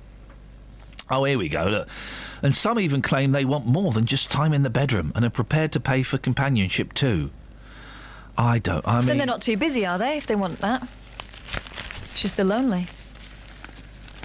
It's different. It's different for men and women working in the sex industry, isn't it? I think so. Because if you're a gentleman working in the sex industry... you've got to be at least vaguely attracted to the woman for, Well... Or you have resources. Oh, yeah, you can take a Viagra, I suppose, don't you? Or one of those... No. They counted... Who did this study? I don't know. Oh, Lancaster University. They counted advertisement profiles by escorts of all sexes and found that those from men rose by 10,000 in the last 5 years. Escorts who took part in the study claimed that many of their female clientele did not have the time for a relationship, and some women were thought to have paid for sexual services even though they were in a relationship so they could add excitement to their love life. It's funny, though, isn't it? As you're saying, there is a definite double standard, right? When we talk about females in the sex industry, there's always an air of, oh, poor girl. Prostitute was murdered today. That's what they'll say, wasn't it? Prostitute rather was than murdered a woman. today. Yeah, so there's a sort of dehumanisation. When it's blokes, I mean, there's no suggestion there that these guys are victims, is there? And the human mind works differently. You don't get blokes standing on street corners, necessarily. You do in some parts of the world, but that's generally for rent boys. But... You don't get blokes standing there and women pulling up in their Mercedes. You working tonight, love? Why, yes, I am. What would you like? How much? Tom's on the line. Morning, Tom. Morning, Ian. What's your beef, fella? You got beef. What's your beef? Yeah, you're giving a frozen food company free advertising by singing a song instead of having the Maybe Tomorrow hobo song. Which song, sorry? The potato waffle song. The what? The potato waffle song. Well, you've just given free advertising to them twice. No, I just said potato waffle. Well, I didn't name the frozen food company. But you've given advertising to that potato-based product. Yep, it's a worldwide product that we grow in the ground. We don't grow waffles in the ground. No, potatoes. Do they grow in the ground? Yeah. So, hang on a second, Tom. Let's dig deep, right? Let's find out. Is your beef because Birdseye murdered your father? They didn't. Or is it because you want to have a waffle now? Or I could be related to a member of the Findus family. Tom, is your last name Findus? It could be. Does your wife look like a crispy pancake? No, she looks like a fish finger. Sing the song, Tom. Let it out. Let it out. Sing it. Sing it. No, the best I can do is let it go, let it go. Thank you very much indeed. Birdseye potato waffles, waffly versatile. They go with eggs, beans, chips, fish fingers. Oh, fish fingers. Birdseye potato waffles, waffly versatile. How can anyone have beef with that? Although I bet they go nice with a bit of beef, actually. I bet they would go spankingly well with a bit of beef. 08459 455 555 is the telephone number. Let's have some texters then. OK, my father, not mine, this is someone who's, not giving us a name. My father was a policeman. He said police had to hit a certain amount of speeders a week and sometimes would set the guns up and con people to target. Really? Also, what are those new cameras on the way to Dunstable? Oh, no. Variable speed, I'm guessing. James in Wolverton, can't believe the littlest hobo is gone. Love that. It's gone. But how about using the theme tune from Fireball XL5? It's like James doesn't like the waffle thing. My mum's uncle arranged that song or produced that song or had something to do with that song. I never quite worked out what it was he did or where he was. I think it may have been a bit of a... I don't know. I don't want to say my mum's a liar, but let's just say, So are you going to play She it? told me my middle name was Gaylord for 3 years, so... She was right. Sorry? Yeah, but she was right. She wasn't right. She told me my middle name. I said, Mum, what's my middle name? She said, Gaylord. Right, I remember we were in a caravan and I got really upset. I was 5. I got really, really upset. I don't know why I got upset. And then, 3 years later, my nan took me to... It was kind of a rite of passage in our family that when we got to about 8, our nan would take us to Paris, to France, Boulogne, on the hovercraft. And we got to customs and my nan said, Ian, what's your middle name? And I went, Gaylord. And everybody fell about laughing. So my mum humiliated me twice. And she'd set a joke and she'd forgot to reset that joke by saying, oh, it was only a joke. So for 3 years I thought my middle name was Gaylord. Well, that's saved me 50 quid in therapy, isn't it? Travel news for beds, cards and bugs. BBC Three Counties Radio. In Hoddesdon on the A10, the entry slip road northbound at the Hoddesdon roundabout is closed because of an accident. It's also causing delays eastbound in Hayley on the A10 between the Hollows turnoff and Stansted Road at the Amwell roundabouts. On the M25, it's busy anti-clockwise from junction 19 for Watford to 16 for the M40. And on the train departure boards, there are no major delays at the moment. But on the London Underground, the Bakerloo line has severe delays between Harrow and Wildston and Queen's Park, and minor delays on the rest of the line. That's because of a signal failure. Samantha Burr, BBC Three Counties Radio. Thank you very much. We'll do the 6:15. I'm not going. We'll do the 6. We'll do those ones. There we go.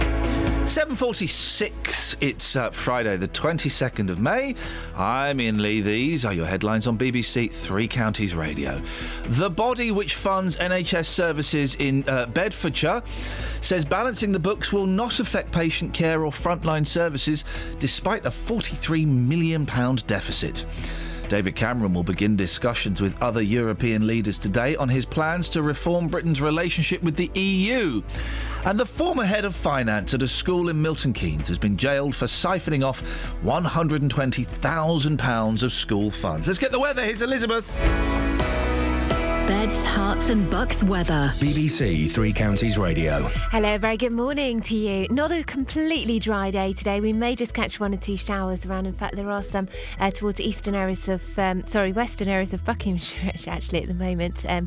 So we might just see a few splits and spots of rain there at times this morning. But most of the showers I think will pop up through this afternoon. But many places, staying dry for the rest of the day. But it is a cloudier day than we saw yesterday. Some spells of brightness as the cloud tends to thin. And the air is nice and warm as well. So where we do see a bit of brightness and even perhaps a little bit of sunshine here and there through the day, then it will feel nice and warm with top temperatures up to 18 or 19 degrees, 66 in Fahrenheit, just a light southwesterly breeze. Now, as we head into this evening, again, watch out for a couple of showers here and there. Overnight tonight, though, mostly dry. We'll see thickening cloud, overnight lows of 11 or 12 degrees, so a mild night to come. And then into tomorrow, some cloud around through the morning, but then lots of sunshine developing. It's going to be probably the nicest day of the bank holiday weekend tomorrow. Temperatures up to around 17 or 18 degrees, probably very pleasant in the sunshine. On Sunday, we'll see a nice bright start, but gradually the cloud will thicken.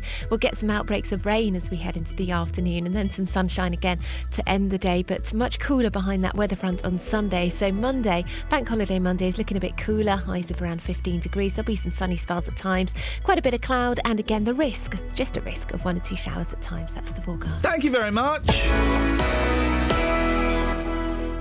Every weekday morning. Coming up at 9 on the Big Phone In this morning, is it a good idea to make jobless teenagers work for their benefits? How would you like this country to stand up to President Putin? Are you surprised to see British people being blatantly racist? The JVS Show. I think we've got to get over this issue about racism doesn't exist. It has existed. It will probably carry on existing. What I wanted to say is they've got this completely the wrong way round. You know, that is also true. That is also true. You will always get some, but they are such a minority. I think the man's a buffoon. Get him up, get him out of bed, give him a sense of purpose. The JVS Show. Do you think we have got to, as a country, start taking this issue more seriously? Every weekday morning on BBC Three Counties Radio. Now, Luton Borough Council has announced a crackdown on people riding off-road bikes like idiots. But don't get too excited. This is what the crackdown consists of, according to Councillor Raja Salim, who's responsible for community safety. It says, quote, "Please think carefully and consider your personal responsibilities if you're thinking about using an off-road motorbike. Apart from making other people's lives a noisy misery, if you break the law, your motorcycle could be seized and destroyed." Well, Steve Farmer is the Environmental Protection Officer at Luton Borough Council. Morning, Steve. Good morning, Ian. Tell us about this crackdown. Well, if you bear with me for 2 minutes, and I'll give you a history of my involvement. Okay. With this. I'm employed by the council to deal with noise nuisance. I received a complaint from local residents quite recently regarding noise from off-road motorbikes. So in order to get an idea what was being complained of, I visited one of the residents on a Sunday afternoon and I sat in their garden. And I could hear this buzzing and whirring of motorbikes and quad bikes, and it really was very intrusive. The residents told me that the land that was being used was private land. And as such, the police couldn't take any action because the owners had given permission for this activity to be undertaken. Right. Now, my hands are tied because I can only deal with noise from premises, factories, houses, nightclubs, that sort of thing. So I thought, well, there's more than one way of skinning a cat. I decided to try and contact all of the owners of the land. Now, it's a massive, massive plot of land that's owned by 10 different people, little plots of land. I contacted all of them. Yeah. Without exception, they've told me that they haven't given permission for this activity. Yeah. Now, I thought, well, this then enables me to collect further evidence, which I can present to the police, in the hope that the police can then take action under legislation that's available to them to control and stop this. What I've decided to do, with the owner's permission, is to put some posters, I've put one in here, that I've fixed close to the land so that the people that attend at weekend can see that this activity... Crackdown on nuisance motorbikes. Your bike, if you break the law, your motorbike could be seized and destroyed. How Indeed. effective has that been so far? On this land? Yeah. Well, we haven't started yet. So how long is it? So why do you need the posters? Why can't you just send the police in? Well, it seems it would imply that this is a long way round solving a problem. I don't think so. I've only been involved for about 6 weeks, and I think we're almost at the stage where I can suggest to the police that, well, the police are already aware now that this land, this private land that's being used, is being used in an unauthorised fashion. It then opens, as far as I'm concerned, I would hope that it opens the doors for the police to actually go on. Why do you need the posters? Because they're not going to read, they're not going to follow the posters, Absolutely, are they? They're not, no. And it's against the law anyway, so why the posters? Well, as I understand it, now I don't work for Bedfordshire Police, but as I understand it, the people that are using this land need to be warned in advance that what they're doing is unauthorised and be told to disperse. Once the police have issued that warning, they're then able to take further action, as they did recently in Houghton Regis, where they did seize a couple of off-road motorbikes. The problem in Houghton Regis has been going on for years and hasn't got any better since the police seizure. What makes you think that you'll be able to sort it out? I've got no preconceptions of what I can do. I can only work within the law and with the tools that are available to me. And I'm hoping that once I would suspect that some of the people that are attending, when they're made aware that to continue may... Steve, they're not going to... Come on, these idiots I'm an are optimist. I know you are, and I'm a pessimist. That glass hasn't even got any water in it at all. They're riding around illegally on land they shouldn't be on. They're not going to read a sign, are they? And also, of course they're not. No, they're not. But the problem that the police have had in Houghton Regis is that they can't catch them. And the police say, well, you know, we're not going to go and chase them because we're not allowed to, and we can't catch them. They can't catch them. But they're on private land that has an entrance and an access. Yeah. So, if you like, they're a captive audience. They're not on the highway where they can disappear. Yeah. And I would hope that, with some goodwill from Beds Police, that we are able to make an example of some of these people, and the rest will perhaps consider, I don't want to lose my motorbike. You are an optimist. I think you're putting too much truck into the police because they've struggled with Houghton Regis. They've not. The problem in Houghton Regis has been there for years. I know about it because we'll get people phoning up today about it. It's been there for years, and they've crushed maybe a couple of bikes, but they don't do anything. The police will sit there as the bikes are going past them. They say, well, we're not allowed to chase them. Obviously, I can't comment because I don't work for Beds Police, and I wouldn't want to be putting words into their mouths. But these are the tools that are available to me. I am confident that we can effect an improvement for the log. I hope you can, and I'm just questioning this because I hope that you can, because I know how annoying this is, and I hope that you sort it out. And it's great that you're doing stuff. How long do you reckon it will take for this to have an impact? That I don't know. But can I come back? Are you offering to come back? I'd like to, yes. Catherine, we've got one that's offering to come back. This is unprecedented. You've made me a lovely cup of tea, and I'll come back for that. Well, Steve, give us... yes, you're more than welcome to come back, and I hope you come back and go, they've all gone. Great success. Or, the majority have gone. We've made an improvement. Yes, definitely. Yeah, and this is brilliant. How long do you want? Give me a month. Yeah? Give me a month. Okay, brilliant. And we'll come back and chat, and I'll tell you what we've done in the next month. Okay, and you're hoping that the I wish everyone was as optimistic as you. You're hoping that the residents will have noticed a difference in a month? I would hope so. I would really hope so. I hope so too. Prove me wrong. Come back in 4 weeks and prove me wrong. I look forward to another cup of tea. That's Kelly Betts. Kelly, I don't know what you're doing. You're charming, I guess. Steve, listen, I wish you the very best of luck. Thank you very much. Let's keep our fingers crossed that this works, shall we? I appreciate your time. Thank you. Call 08459 455 555. BBC Three Counties Radio. That's unprecedented, Catherine. I don't know what to say. No, I know. Again, well, every now and then... Thank you, Steve. Every now and then, we get a councillor or an MP or someone who works for the council that blows my mind by saying something unexpected and putting their hands up and taking responsibility. And I was about to say, all right then, Steve, you think you're the big man. Why don't you come back in a month or so and we'll see? He offered. Well done. I think his heart's in the right place. I hope I'm being cynical. I hope I'm being cynical because I've done this for 3 years and I'm tired and my back hurts. And I really hope that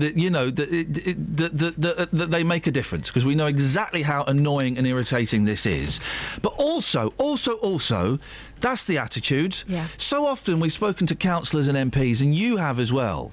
Primarily councillors, actually, that don't give us stuff, that shrug it off, so there's nothing we can do. Well, he knows it's going to be tough, but he's rolling up his sleeves, he's going to have a go. I would make a suggestion to the press office, if I might be so bold. Get Steve to work for you. Well, rather than quoting that councillor who was never going to come on... Yeah. Steve knows what he's talking about and he's willing to be accountable. That is refreshing. Ladies and gentlemen, that gentleman's name was Mr. Steve Farmer, the Environmental Protection Officer at Luton Borough Council. More like that, please. And boy, oh boy, Kelly, you'll have noticed this. Didn't he smell nice? Yes, he did. Didn't he? Yep. Yeah, honestly, you go a long way if you come in and you smell nice. David Lloyd, the Hertfordshire PCC. Oh my gosh, I want to bottle the scent of Lloyd. I want Lloyd to spray all over me. It's just... Oh, it makes you feel glad to have a nose when David comes into the building. Thank you, Steve. That's brilliant. We'll speak to you in a month. It's in the diary. Have we got any texts? Yeah, loads. Let's have 3. Well, we're talking about blacking up and whether it's ever okay, right? For a day, is it okay to black up for a laugh? I had to black up at a school Christmas play back in the 1970s, says Johnny in Bedford. When I was about 9 years old, I was playing Black Peter, the sidekick of St Nicholas. Oh. You wouldn't get away with that nowadays. Well, yes. Well, maybe you would. You would in my world. Darren in Luton says that the cameras that someone was asking about earlier on in Dunstable, the cameras on Pointers Road are average speed cameras voted for by the residents. Oh. So don't moan about them, because that's what they wanted. Moan about the residents. Can we start a petition to bring back the hobo, says Gary in Leighton Buzzard. What, Justin? He'll be on after 8. Oh, you mean the Littlest Hobo, the song? Sorry, I apologise. I thought you meant my colleague. Just because he's got no socks. Yeah. Kath from Hertfordshire says, Gutty, the Littlest Hobo's gone. No, How about replacing it with a theme tune from the Raccoons? We don't need to replace it with any... We're not replacing it with anything apart from this. Bird's eye potato waffles, waffly versatile. They go with eggs, beans, chips, fish fingers. Oh, fish fingers. Bird's eye potato waffles, waffly versatile. Travel news for beds, cards and bugs. BBC Three Counties Radio. In Hardyston on the A10, the entry slip road is closed northbound at the Hardyston roundabout, and in Hayley, the A10 eastbound has extra queues between Ware and the Harlow turnoff and the Stansted Road at the Amwell roundabout. On the A414 on Park Street, that's looking really slow at the Park Street roundabout, and looking at the motorways, no delays showing up on the M1 or the A1M, but it's slow on the M25 anti-clockwise between junction 17 for Maple Cross and 16 for the M40. No reports of any delays on the train departure boards, but on the London Underground, the Bakerloo line has severe delays between Harrow and Willesden and Queen's Park. Samantha Bruff, BBC Three Counties Radio. Thank you, Sammy. The Littlest Hobo has gone. It's gone. It ain't coming back. It's not. Instead, it's Paul Scoyne singing this year's Eurovision entry. That's what we've got. Deal with it, suckers. Local and vocal across beds, hearts and bucks. This is BBC Three Counties Radio.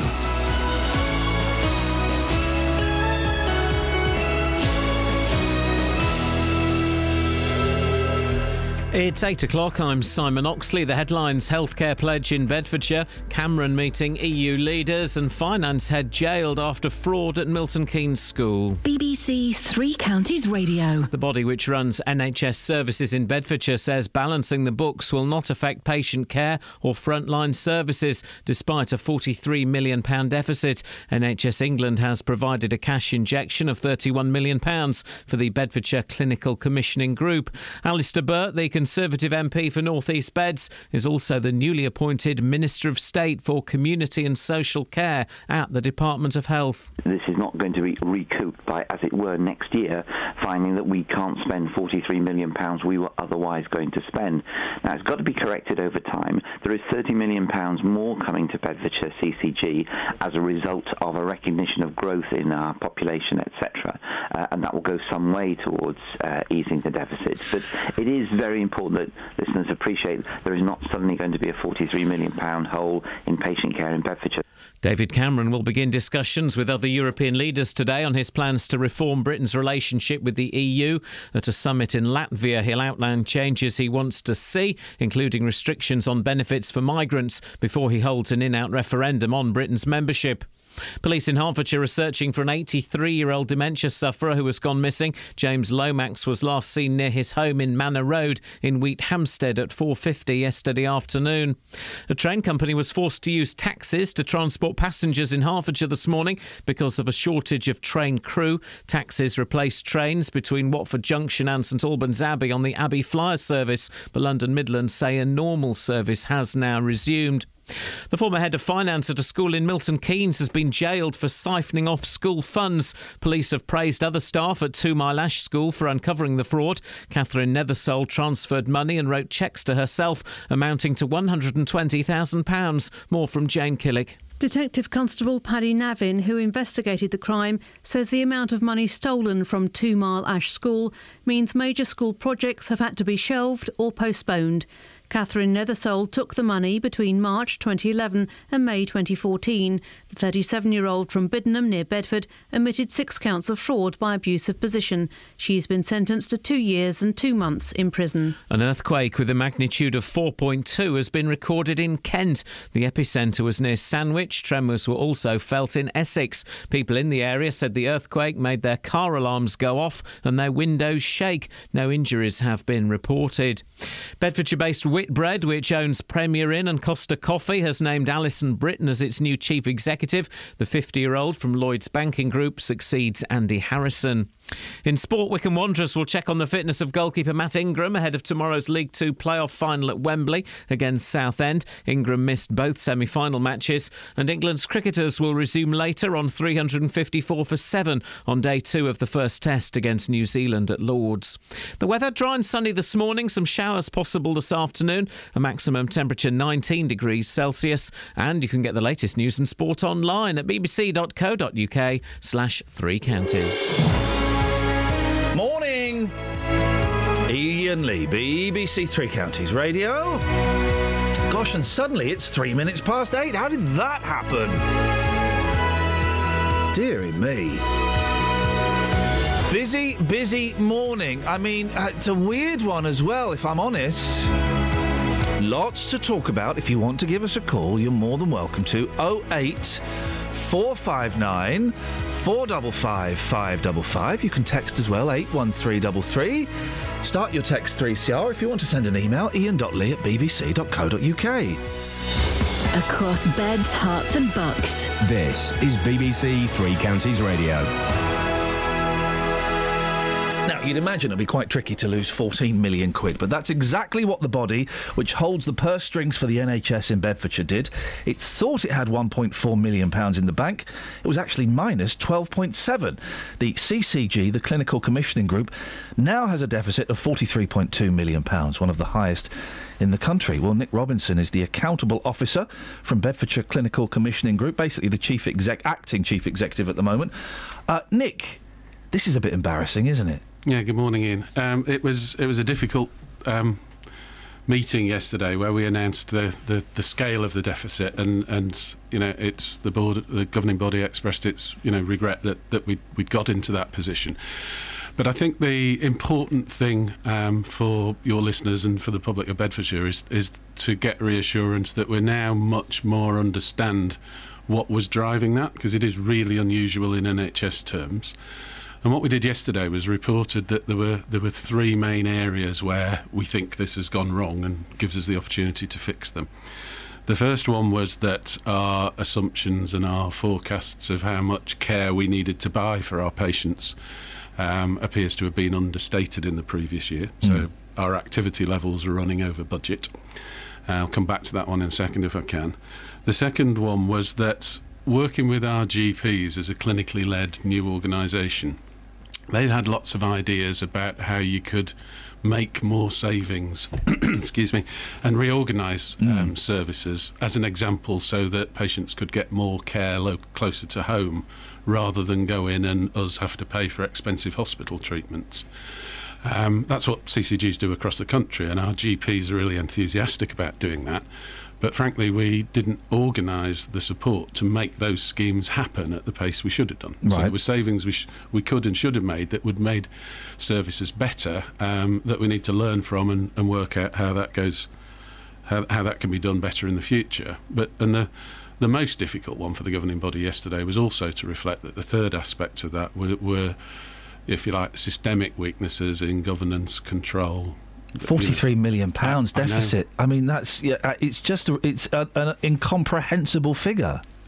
Indeed, it is really extraordinary. Why did no one at any point go, guys, maybe we should just put the brakes on this a bit? We are getting into trouble. Was no one keeping an eye on the figures? They were, and one of the things that was reported yesterday, and we've been really clear about, is it wasn't until later in the year that the governing body knew that was happening. And one of the biggest failures that happened last year was in the information systems that were providing the governing body and the doctors and all of the other people involved the right information timely enough to get that to take the right calls. I mean, it's important to say all of that money did go on genuine healthcare, but if the governing body had known, based on better information, that it didn't have as much to spend as it thought it did, it would have taken and there's no accusation here that people have been squirreling this away, or there's anything dodgy going on. It's just bad management, isn't it? Indeed. Was there the implication is there wasn't one person in charge. There wasn't one person who was overlooking all of this. Is that the case? The governing body is the body charged with doing that, and it was based on the information it had got. It was making realistic challenges and discussions, but it was flawed, and we've got to recognise that, and it is difficult. Who's to blame? I don't think there is any range of individuals to blame. I think it's systemic. Come on, Nick, I know you've not been in the job long, so I know I'm not in any way accusing this of being your fault. I'm not taking it that way. No, well done for kind of stepping into this mess. But there will be people. You can't have a deficit of £43 million without realising at 10, 20, £30 million that things are going wrong. There must be a person or a group of people who knew exactly what was going on, because if there isn't, then that's just a kind of financial anarchy, isn't it? There have been real systems failures, and the information systems that the people in charge were looking at were flawed. NHS England, who are the part of the NHS that's our system regulators, stepped in a few months ago, and many of the senior people have resigned through that process. We've put in a new team, and yesterday, and I think it's important that your listeners understand this, we were put under what were called legal directions, but it's effectively a special measures regime where we get extra help, extra scrutiny. The grown-ups have come in to... indeed. The people that resigned, did they resign because of this? I don't know. Okay. I couldn't comment. Did they get a nice little payout? No. They resigned with their normal salary. Who, at one point... I mean, it's not funny, but it's so ridiculous. At one point, that the CCG thought that it had £1.4 million in the bank. Yeah. When it was actually overdrawn by 12.7. Mm-hmm. How?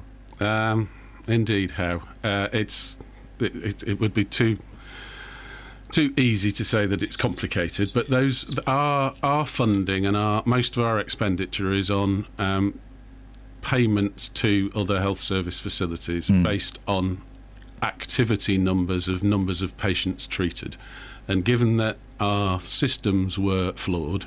Flawed. This is my money. This is my money. 14 million quid you were out by. But this is an important issue. So at that year-end position, we didn't have sufficient activity information to make the right cut-off. I don't know what activity information means. It's okay. So when your GP refers you to a hospital for treatment, you get high-quality treatment, and we get an invoice for that patient's treatment. So it's those levels of numbers of patients treated that I'm referring to. Given that our systems for that were flawed, there were delays in the timeliness of that when we came to close last year's accounts. The issue of the 12 million or 14 million was a timing one. Actually, the true figure, the really important figure, is the 43 million deficit, which we're now the 14 million is still quite important, and I'm not going to let you get away with it completely, because that is my money, and with my bank account, I know kind of what I'm expected to earn. I know when I'm going to have a bit of a fallow period, and I have a little bit in reserve. Okay, so I kind of generally I know when I'm going to pay a big tax bill or what I need to pay. I may be out a few quid. 14 million pounds of money that isn't yours, that's my money. 14 million quid. There will be people listening going, well, somebody, and I know this wasn't your responsibility, but you are in this job now. Somebody is responsible for that mix-up. Somebody is responsible for the 43 million pounds. And it sounds like, again, whenever these things happen, whether it's in health or education or whatever aspect of our life, people are going to get away with it. People messed up spectacularly, and they're going to get away with it. Does that seem fair? I don't think it is fair, and I don't think that's what's happening. I think we are. Well, then who's going to be punished for the 43 million pounds deficit? Who's going to be punished for being 14 million pounds out as to how much money they had? I think we need to go through and understand, as we are doing, under legal directions from NHS England, the lessons we can learn from this, and if there are any issues like that, what I've been asked to do is come in and stabilise the ship, if you like, understand what went wrong, put those things in place so that it can't happen again, and really importantly, as we're doing that, learn the lessons so we can reassure that it doesn't happen anywhere else. Do you welcome Alistair Burt's investigation into this? Absolutely. Yeah. How can you... there will be people worried that this will affect when they go to the doctors or when they go to the hospital. How can you reassure them that this will have no... Because you've got to save a lot of money now. That this will not impact their point of contact care. Mm-hmm. And I think we tried our best at the governing body yesterday to explain that we are not planning on, through the special measures regime we've been put in, we've been asked to pay this back, to identify how we can pay this back over a number of years. So that's how many years? 3 years is what's in the... You have to pay this back over 3 years? We've got to come up with a plan that shows how we can get back into financial stability and a pace of recovery in the next 3 years. Okay. That's work we're doing at the moment. We have been given, and the good news in the system is that we have been given an extra £31 million this year. Right. And the first thing we've done to that is we've agreed contracts with our hospitals for all of that extra activity that I mentioned earlier was causing us one of the problems last year. So, people going to A&E, people going to have their operations that are in train, there's going to be no impact on that.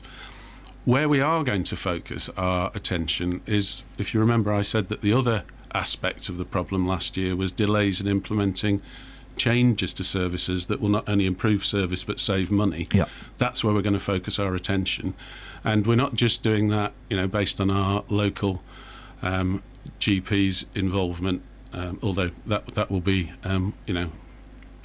still highly welcomed, but we're going to be taking advice from the rest of the NHS and actually looking at what best practice is there, so we can not be in a position of reinventing the wheel. So we're the £31 million the £31 million, is that going to go towards paying off some of the deficit? It's going towards, first off, it's going towards paying for that extra care that we said we needed last year.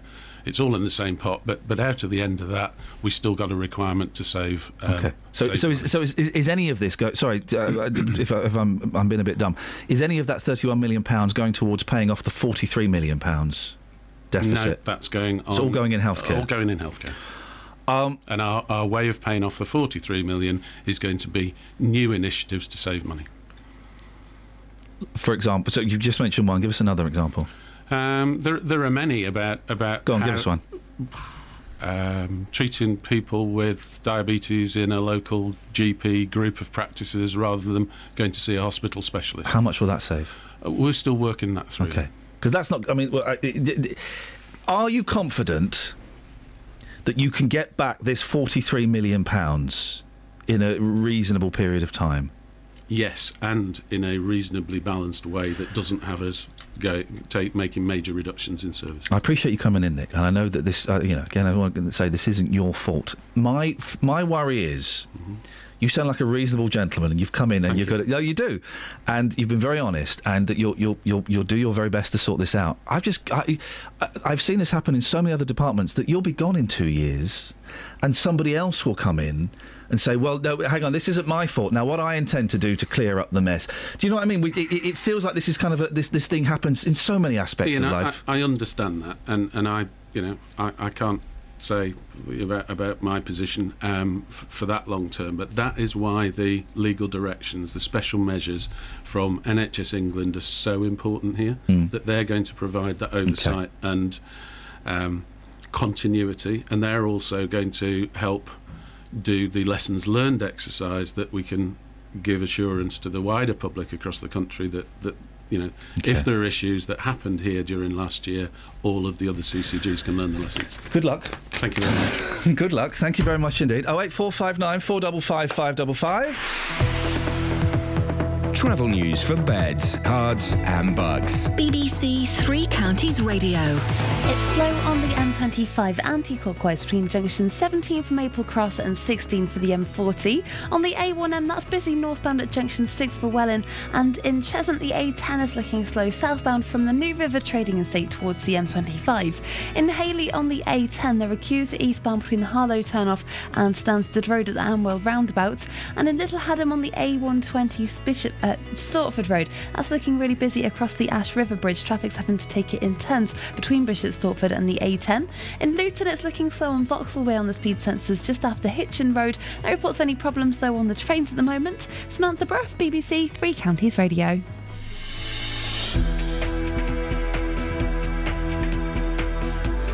...8:17. So sorry.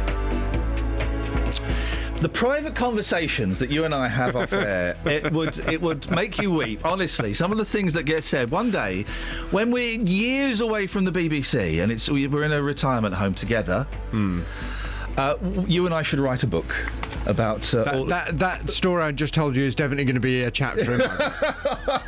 I think that's a film you've just said there. 8:18, it's Friday the 22nd of May. I'm Iain Lee. These are your headlines on BBC Three Counties Radio. The body which funds NHS services in Bedfordshire says balancing the books will not affect patient care or frontline services despite a £43 million deficit. An undetonated German bomb from the Second World War has been found near Wembley Stadium, where Wycombe play their playoff final tomorrow. Oh, guys, come on, really? And David Cameron will begin discussions with other European leaders today on his plans to reform Britain's relationship with the EU. BBC Three Counties Radio. Man.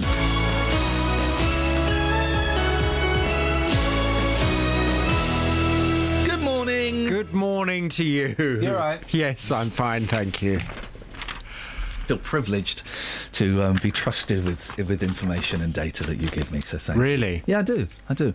Still won't give me your phone number or the county you live in. That's fine. I can feel the ice between us thawing. I can just feel it thawing. It may be worth staying on another year just to get that information from you. The informazione. Well, if you ever come round to my house... Thank you, that's good. If you ever do... Promising. I'll tell you the full story about when I made a politician cry during my show. That no one knows about during a trail. Some of those trails are very emotional, though. The one for the Chelsea Flower Show, that really got to me. What's on your show today, She Jonathan? literally said, I can't believe you asked me that. Right, OK.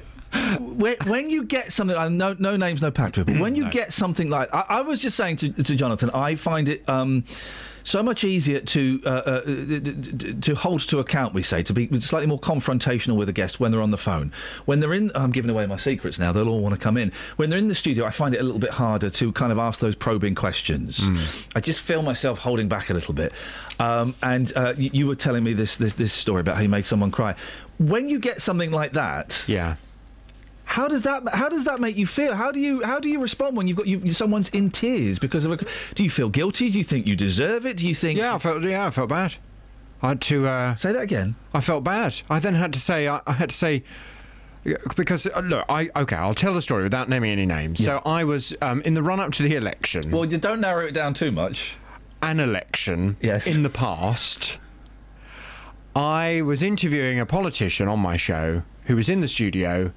And seemingly my questions upset this politician because when I then played an advert, I think it was for your show, the politician burst into tears. Gosh. And genuine tears. Genuine tears. And I was sitting there thinking, oh my God, I've just made this politician cry. So I then had to say, look, don't take this personally. This is my job to ask you difficult questions, and your job as the politician is to respond to those questions because you are running for Parliament. So you have to be able to... And she then managed to pull herself back just in time for me to play a jingle and then ask her more questions. It was most awkward. Do you think the question... I don't know what the question is. I don't particularly need to know it. But do you think that it was... do you mind talking about this? Or you're, No, I don't mind. I just find it fascinating.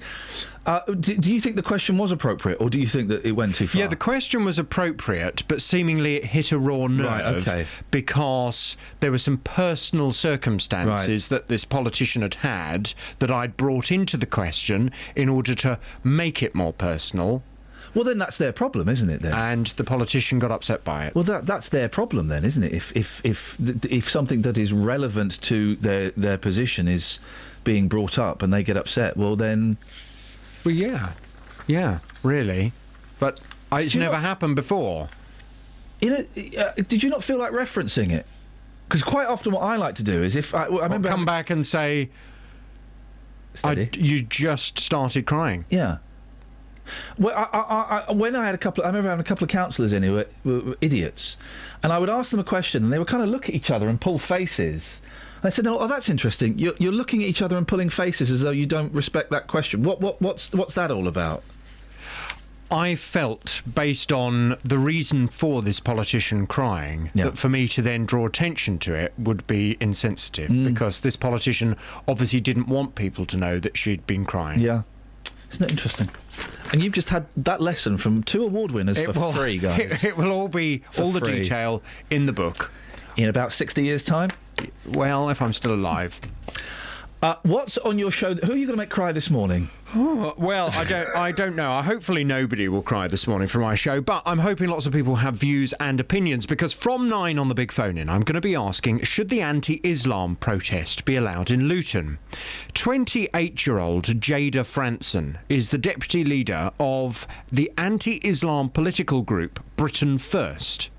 On the 27th of June, she's coming to Luton to march from the train station to the town centre, where she hopes to address hundreds of supporters. Jada says on Twitter that the Allah in the Quran that Muslims worship is Satan, not God. And her Twitter profile declares that Islam is destroying the world. Well, the Labour MP for Luton South, Gavin Shuker, says he'd rather Jada and her group didn't come to Luton, but only the police and the Home Secretary can actually stop them. Well, Jada will be live on my programme at 9 today. Listen to what she has to say, and I really want you to join the conversation. I want you to have your say. Come on and talk to her, if you wish. Should the anti-Islam protest be allowed in Luton? Or, frankly, are we sick and tired of this kind of thing coming to this town? From 9 this morning, 08459 455 555 for your response. Tomorrow, Wembley is going to be a sea of blue. Still fills me with awe when I see all these football fans heading towards this playoff final. It's the League Two playoff final as Wycombe take on Southend. Referee's blown his whistle. Wycombe Wanderers have done it. 12 months from surviving on goal difference. They're going to Wembley. From 2, we'll be live with the fans. Woke up at 6 o'clock in the morning, couldn't get back to sleep, watched the highlights again of the playoff semi, and yeah, that's where I've been. Then from 5:30, there's uninterrupted commentary on the game itself. Mawson's there. It's a goal. Wycombe have got a second. Wycombe versus Southend in the League Two playoff final. Tomorrow from 2, here on BBC Three Counties Radio. I don't get this job. We've had a complaint, so I've got to apologise for undue prominence to a product, and I've got to play this instead. Fried potato waffles, waffly versatile. They go with eggs, beans, chips, fish fingers. Oh, fish fingers. Potato waffles, waffly versatile. It's the BBC. It's the BBC, and that's what we've got to do. Oh, fish fingers. Yeah, tell me about it. Here's something. I'm remembering food. I didn't, because I'm only just. Who made those waffles? I'm wondering now. Scoins has just messaged, this is a breach of my human rights. Yeah, that's why I voted Tory, so you've got no human rights. Maybe I did, maybe I didn't. I'm remembering food, because I've only been eating meat now, for well over a year. I'm remembering food that I've not had for a lot. I've never had a fish finger sandwich. But you want, like, not a posh one. Posh ones are rubbish. Oh, yeah, well, we went out for lunch with your little girl and the posh fish finger sandwich. What was that all about? I know, it was more like small bits of battered it was too posh. Too posh. You want a really cheapo one on a cheap bit of white bread. Oh, fish fingers. Ooh, I've only just learnt fish finger sandwich. Oh, mate. Toasted. No, that's fish fingers on toast. No. Friend of mine puts them in pitta. She likes a pitta pocket. Oh, fish fingers. Can I set that as my text alert, please? Is there a way? How do I do that on my phone? So that if every time I get a text, I get oh, fish fingers. That would be awesome, wouldn't it? Right, I'll tell you what we're going to do. Can we put this as just a bonus track at the? Everyone, be quiet, okay? This is the bonus track at the end of this week's podcast. And if you want this as your text alert, Paul Scoyne saying all fish fingers, okay? So we have a nice silent bit here. Here we go. Silence, and then so it's a nice clear thing. Here we go. All fish fingers. There we go. That's now your text alert. That'll learn him. That's funnier than it needs to be, isn't it? It really, I mean, it doesn't get... I like mushy peas. Oh, fish fingers. That's a meal. They go nice. That's a meal, isn't it? You want that's it. Do you know what I really fancy for my supper tonight, actually? I fancy a Dave and Scoynes. A Dave and Scoynes, yeah. I like mushy peas. Oh, fish fingers. I really fancy a Dave and Scoynes. Nice. Really nice. Have we got any texts? Yeah, we have. Mark in Bedford's trying to phone someone who's clearly not listening because they're concentrating on a book. I've got to have a Dave and Scoins again. I like mushy peas. Oh, fish fingers. There we go. Right, Mark, Carry on. Yes. Mark in Bedford says, hats off to the lady who just drove through Cotton End whilst reading a book. To do these simultaneously is an unusual skill. Yeah, it's a skill, though. Got to respect that. Got to respect the skills. Nice. Stephen Luton says, does this bed CCG scenario remind you of Barnfield and, more importantly, a systematic issue in the fractured public sector? Yep. Well... Yep, but Barnfield, the question was as to whether it had been done on purpose. There's no suggestion of that here. No, but the thing that reminded me of Barnfield was people coming and going. People coming and going. And, you know, so it's hard to point... You can't point the finger at somebody, which is what... We had a really interesting thing on the radio the other day about the banks. And how about no one in the banks has gone to prison or no one has stood in the dock. And Barclays have just had a fine of, I think, like £1.4 billion. Okay, so Barclays have admitting jigging around with all these rates and fixing things and lying and manipulating. But no individual. But no person or group of people has stood up in front of a court of law or stood up and said, it was me, Gov. There also doesn't seem to be an appetite to find those people from the politicians, does there? No, exactly, and it's just that kind of, you know, that it's just that we want people to take responsibility for what they've done. Yeah, because someone made that decision. Surely. Do you know what I fancy for my supper tonight? I fancy a Dave and Scoins while I'm wearing a Sadiq.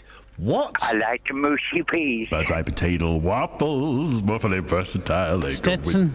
Eggs, beans, chips, fish fingers. Travel news for beds. I can't shut him up. Hang on a minute. BBC Hang on. Counties Radio. Right, he's shut up now. Away you go. On the A1M northbound, it's slow at junction 6 for Welwyn, and that's looking particularly in lanes. It's moved to... I will get back to you about that one. On the M25 anti-clockwise... What do you mean you'll get back to us on that one? I've never heard that before. You're going to get back to us on that one? I don't understand my notes. On the M25... You're flipping out. It's Barnfield all over again. You can't just say, oh, no, I don't understand. I'll get back to you on that one. Suppose you don't need that. On the A1M northbound at junction 6 for Welwyn. It says 3 lanes into 2. I think I understand now what that means. I think it means that 3 lanes have just become 2 lanes, and that's why it's slow. But I'm going to check. The Spice Girls song. Oh, no, it's 2 into 1. Go on. Okay. On the M25, it's slow anti-clockwise from junction 17 for Maple Cross to 16 for the M40. And on the North Orbital Road, it's slow at the M25 junction 21A roundabout. In Hayley on the A10, there are queues eastbound between the Harlow turnoff and the Amwell roundabout. It's looking slow on all the approaches to the roundabout at the moment, but it's clearing up on the A10 at Hoddesdon at the Hoddesdon roundabout where there was an accident earlier. On the train departure boards, there's no reports of any problems, but on the London Underground, there is severe delays on the Bakerloo line between Harrow and Willesden and Queen's Park. Samantha Bruff, BBC Three Counties Radio. Yeah, that's right. She said Deleuze. I like mushy peas. Oh, fish fingers. Stetson. Across beds, hearts and bugs. This is BBC Three Counties Radio.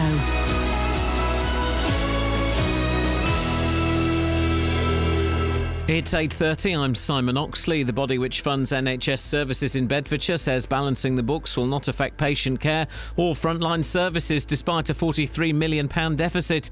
David Cameron will begin negotiations today on reforming Britain's relationship with the EU, and an undetonated German bomb from the Second World War has been found near Wembley Stadium, where Wycombe are due to play their playoff final tomorrow. Road closures remain in place. Three Counties Sports. BBC Three Counties Radio. And Wycombe will check on the fitness of goalkeeper Matt Ingram ahead of that League Two playoff final at Wembley against Southend tomorrow. Ingram missed both semi-final matches. Chairboys boss Gareth Ainsworth says they'll treat it like they treated the semi-finals. We're going to approach it the same way as we've approached all games. League form is gone. It's a tournament we've entered into, and this tournament's called the playoffs, and we've got to the final of that tournament.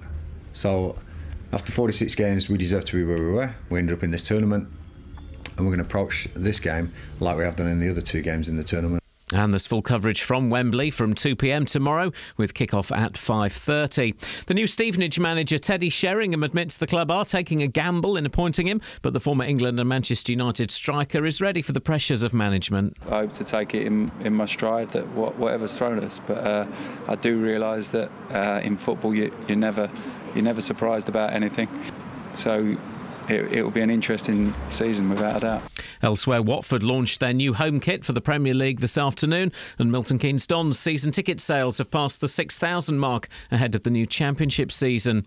In golf, Italy's Francesco Molinari leads the PGA Championship at Wentworth after a first-round 7-under par 65. Rory McIlroy is 6 strokes behind, but faces a fine for throwing his golf club. Buckinghamshire's Luke Donald shared McIlroy's frustration. It's a shame that the grass has come in like it has. I'm not sure it looks great on TV, and you know, this is our biggest tournament of the year. We probably should be a bit more perfectionist on having the best conditions possible, but saying that, they rolled pretty well. And England's cricketers will resume this morning on 354 for 7 on day 2 of the first test against New Zealand at Lord's. Joe Root hit 98 as England recovered yesterday from 30 for 4. BBC Three Counties News and Sport. The next full bulletin is at 9. Oh, blimey, hang on a minute. People in this country deserve to have stuff for free. We can do that. We can do that. Morning, Iain Lee, BBC Three Counties Radio. Andy's on the line. Good morning, Andy. Good morning, Ian. What would you like to say, madam? Sir. Sorry. I'd just like to say how nice it is to have Paul Scoynes on the programme.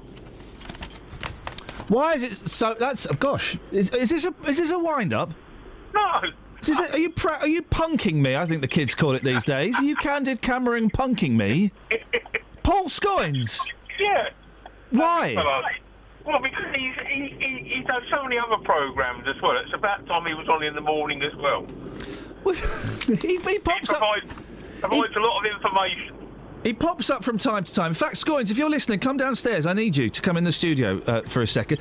Well, what information? You know I'm in legal trouble now because I was playing basically an advert because of Paul Scoynes. Yes, I go. I've got to play this now. Hang on. Oh, flipping it. The computers have all gone to cock. Hang on, I've got to play this now. By potato waffles, waffly versatile. They go with eggs, beans, chips, fish fingers. Oh, fish fingers. By potato waffles, waffly versatile. You really want more of Scoynes?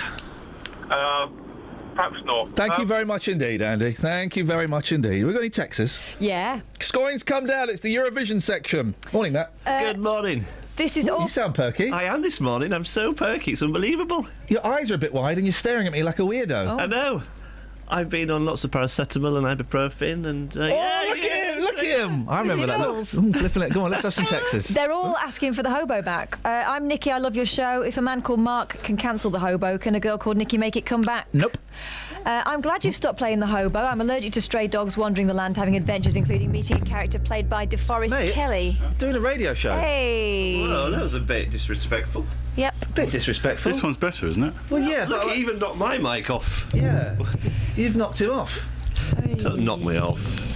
Lisa says, instead of the hobo, can we have the mysterious cities of gold? No, it's not about old TV. There was the littlest hobo. It wasn't just because it's a cute old kids TV show. There was a reason for it. I don't remember. There was a reason. It was an artistic one. It's gone. Tim in Bedford, why don't you change the song each week? You could each have a Twitter vote for a choice of 2. What do you think we are? BBC Northampton? No, we're not doing that. If you're listening, Northampton, you can have that one. You can have that one, guys. You can have we send all of our cast-offs there. We've been trying to. Speaking of cast-offs, we've been trying to send Matt. Sorry, Did you just stifle a burp? Yeah. Did you really? What? Yes. That's very noble of you. Well done. Now, listen. I've got to do this. He's standing up to broadcast. What is this, the late 90s? I'm like Foxy. Not Foxy. Danny Baker. I'm doing it so I can see you guys. Hang on a second. It's time for this.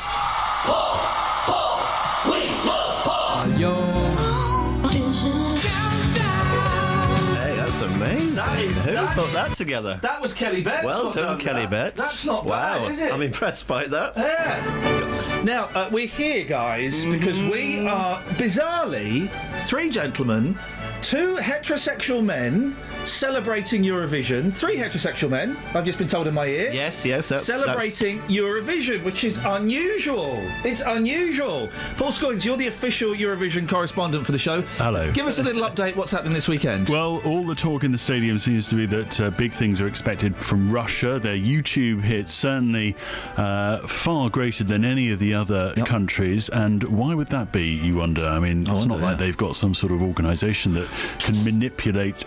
Anyway, Anyway, so they're looking good. Mate, I'm not having this. I'm not having this. So are you saying that the KGB are not manipulating YouTube hits for Russia's Eurovision entry? Is that what you're saying? That's not happening. They've got a bit more stuff to sort out with Ukraine and gay marriage. Like that? Well, it's just shush. Now, Lockers, why are you in here? Because I'm going to a party tomorrow night. Yay! He's going to your Eurovision party. Eurovision. And you're really looking forward to it now that we've told you have to do it. Yeah, man. The party being hosted by a local singer-songwriter who...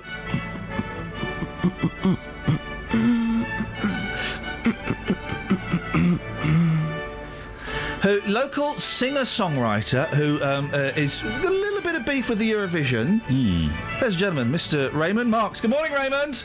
Morning. How are you doing, fella? You all right? Yes, fine. Let's just wait for this beautiful... tomorrow evening. Tomorrow evening. Now, so have you been watching the semi-finals, Raymond? Oh, yes, very, very carefully. What have you made of what you've seen? Well, Russia, the lady in it looks like my daughter-in-law, so my son is a man of taste. Oh, very, very nice. Is the song any good? Yes, well, how can I just say it? It's very, very hard to sort of take them all in and say some songs are better and some songs are worse, because the thing I would say to you is each country was trying very, very hard, and that was very impressive. Is the Russian song about death? No, the Russian song is about 1 million voices, isn't it? 1 million voices, what? Now, listen, we should explain. Raymond, you are a songwriter. Yep. And you've written songs for the Eurovision, and you're upset, and I kind of agree. I don't understand how this works. Maybe Paul can explain I can, yeah. How the song for the song that for Europe that we choose, how does that get chosen, Paul? Well, it used to be chosen to the public vote a couple of years ago. And originally... Song for Europe? Yes. It used to go to originally, I mean, a song just came up and it was put through, record companies put it through, and BBC said, yeah, we'll have that one. Then a couple of years ago it went to a public vote, and now it's gone back to the sort of BBC going, yeah, we're going to go with that one. Because the public could not pick songs. They weren't picking, yeah. Well, you say the public could not pick songs. It would seem, Raymond, let me not be presumptive. What do you think of this year's song, Raymond? Well, it's very different. It's very nice, and good luck to Electra Velvet. I really hope they win. Are they going to win? It's very, very hard. I think a more honourable way of approaching Eurovision is to say, can we be in the top 5? Because if it's the top 5, we've done well. We've got. I'm just going to play a snatch of it now. This is the Electra Velvet song. Hang on 1 second. Potato waffles, waffly versatile. They go with eggs, beans, chips, fish fingers. Oh, fish fingers. Potato waffles, waffly versatile. That's the song. I like it. It's full of spunk, isn't it? Well, that was something about fish fingers. That wasn't Still in Love with You. Oh. Is that not it? Oh, flipping it. I've been given the wrong file. Okay, right. Raymond, you're having a party on Saturday night. You do this every Eurovision, don't you? Well, we certainly did it last year, and it was a big success. How many people are there, and what happens? Well, there's about 10 or 12 of us, and we have a drink, and we watch the show together and just chat. But each person scores each song according to how they feel about it. And we score them on the song, the performance, and the scenario. And we see if we can ID who actually wins or who comes in the top. Raymond, I've got some stats that I want to throw at you just as a songwriter, because I understand that major keys lose 2 times out of 3 and minor keys will win the same amount. So what does that say about songwriting and whether or not it rings a bell with people? Rings a bell. Well, the minor key is a pretty powerful thing in songwriting. You've also got something I call a turn, which I think other songwriters call a bridge, where you change. If you think of the song the best, right in the middle, she goes in a different direction. It's very attractive. You find songs often made interesting by having that sort of thing going on. So there's quite a few techniques you can use. The last 5 losing Eurovision entries have also all been paced at either 127 or 128 beats per minute. Why is that such an unlucky beat? Well, Graham Norton ran a show, How to Win Eurovision, about 3 or 4 years ago, and they were going into, you've got to have a change of key, you've got to get in quickly into the thing, and I would say Eurovision is almost impossible to analyse like that. Everyone in the business I talk to says it's all about the song. Keep it good, keep it simple, and then the rest of it you build on that. And I think that's a good way of doing it. You've got to believe in the song, and Yeah, that's the way to do it. Interestingly, lyrically as well, can have an impact. If you use the word sunshine in your lyrics, for example, that's not good news. It's only been mentioned 5 times. Well, hang on a minute. What about Walking on Sunshine? Well, that's they came number 1. Indeed, but that's the only time that the use of the word sunshine in any lyric has ever been successful in Eurovision. I don't know, I mean, maybe that means something. Consequently, as well, storms is also very good. So thunder, lightning, they've all been mentioned by winners as well. What does that say? Well, we can analyse the content of the songs to death, but I think in the end it's the song as presented on the night. One thing I noticed in the semi-finals, a couple of people seemed a little bit nervous, and I felt that was a bit sad because they were surrounded by so many lights. It was like a galaxy. It must be terrifying though, Raymond, because a lot of these singers are unknowns. I know there are a few names in there, but a lot of them are unknowns, and to be in such a big arena surrounded, as you say, by a galaxy of lights with I mean, how many people are going to watch this? Like 1 billion people or something? It's hundreds of millions. Yeah, it's a big gig. It's the biggest event outside sport. Could you hold your own in front of that many people? Well, I think yes, I could. Because the whole thing is quite. I'd love to see There's a lot of warmth in the thing. People are cheered on, and they're sort of. If you watch the show, they're waving flags. Well, I would love to see you, Raymond, getting cheered on while you're holding your own. Now, you have very kindly. This is the reason that Matt Lockwood is here. You've said that Matt can come round. And record a couple of pieces for our show to the party. Raymond, let me give you the opportunity. If you want to revoke Matt's invitation to your party, no one will think any less of you. No, we want to confirm Matt's invitation. Well, that's okay, because I will be coming. Do I have to behave in a certain way at this party? No, just relax and enjoy yourself and be part of the thing. Just relax. So, in terms of relaxing, does this involve me standing up, sitting down? What position will I have to adopt? We'll all be sitting down, watching the television, smart TV, of course. Oh, and nice. You'll have a score sheet, and you can score yourself. Like the rest lovely. Of us. Have you got a big TV, like 62 inch or something? How many inches you got, Raymond? No, it's 42 inches. No, that's plenty, isn't it? Was too big for all right, listen, Raymond, you are such a good sport. I will speak to you on Monday. Can I pass on one? I've been doing a little bit more on the stats. Yeah, go on. And in the first 12 years we entered, we came in the top 5 10 times. Yeah. In the last 15 years we've entered, we only came in the top 5 twice. Oh.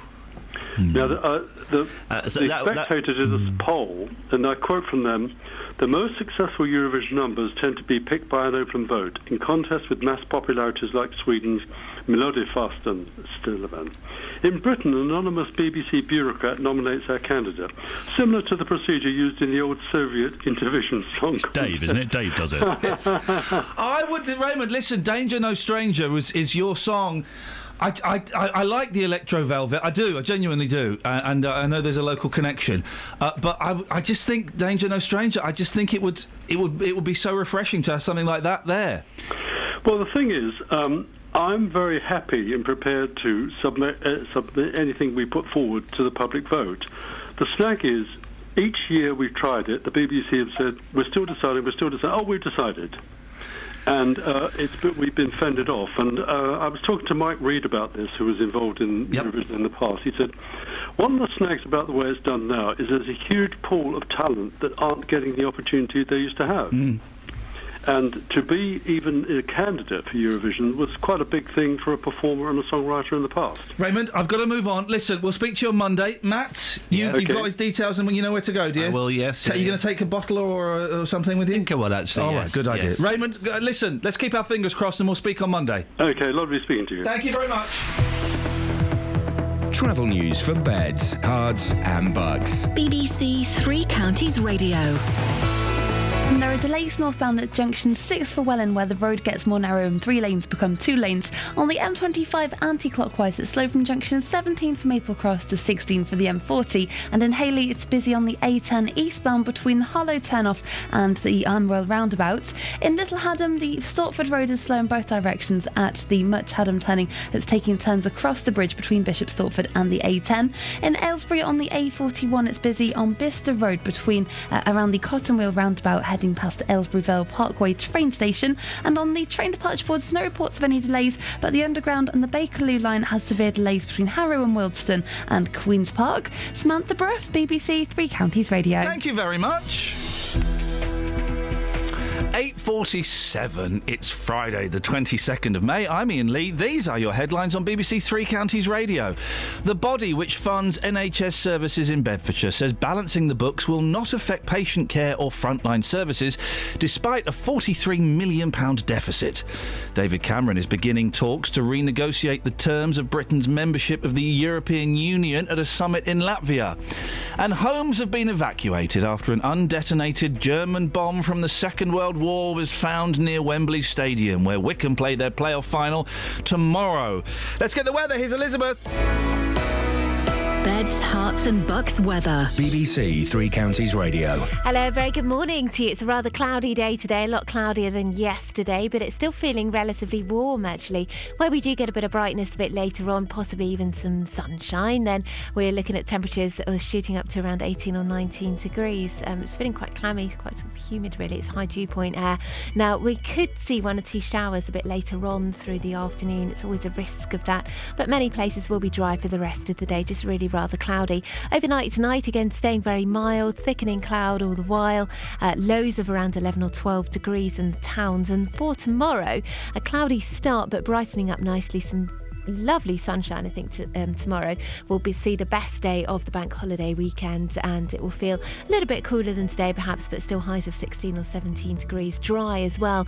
On Sunday we'll start off on a nice bright way, some sunshine through the morning, but cloud thickening, outbreaks of rain for a time through the afternoon, and then sunshine again to end the day, but it will feel a bit cooler. So bank holiday Monday, a bit of a cooler, fresher feel to things, some sunny spells, quite a bit of cloud, and the risk of 1 or 2 showers. That's the forecast.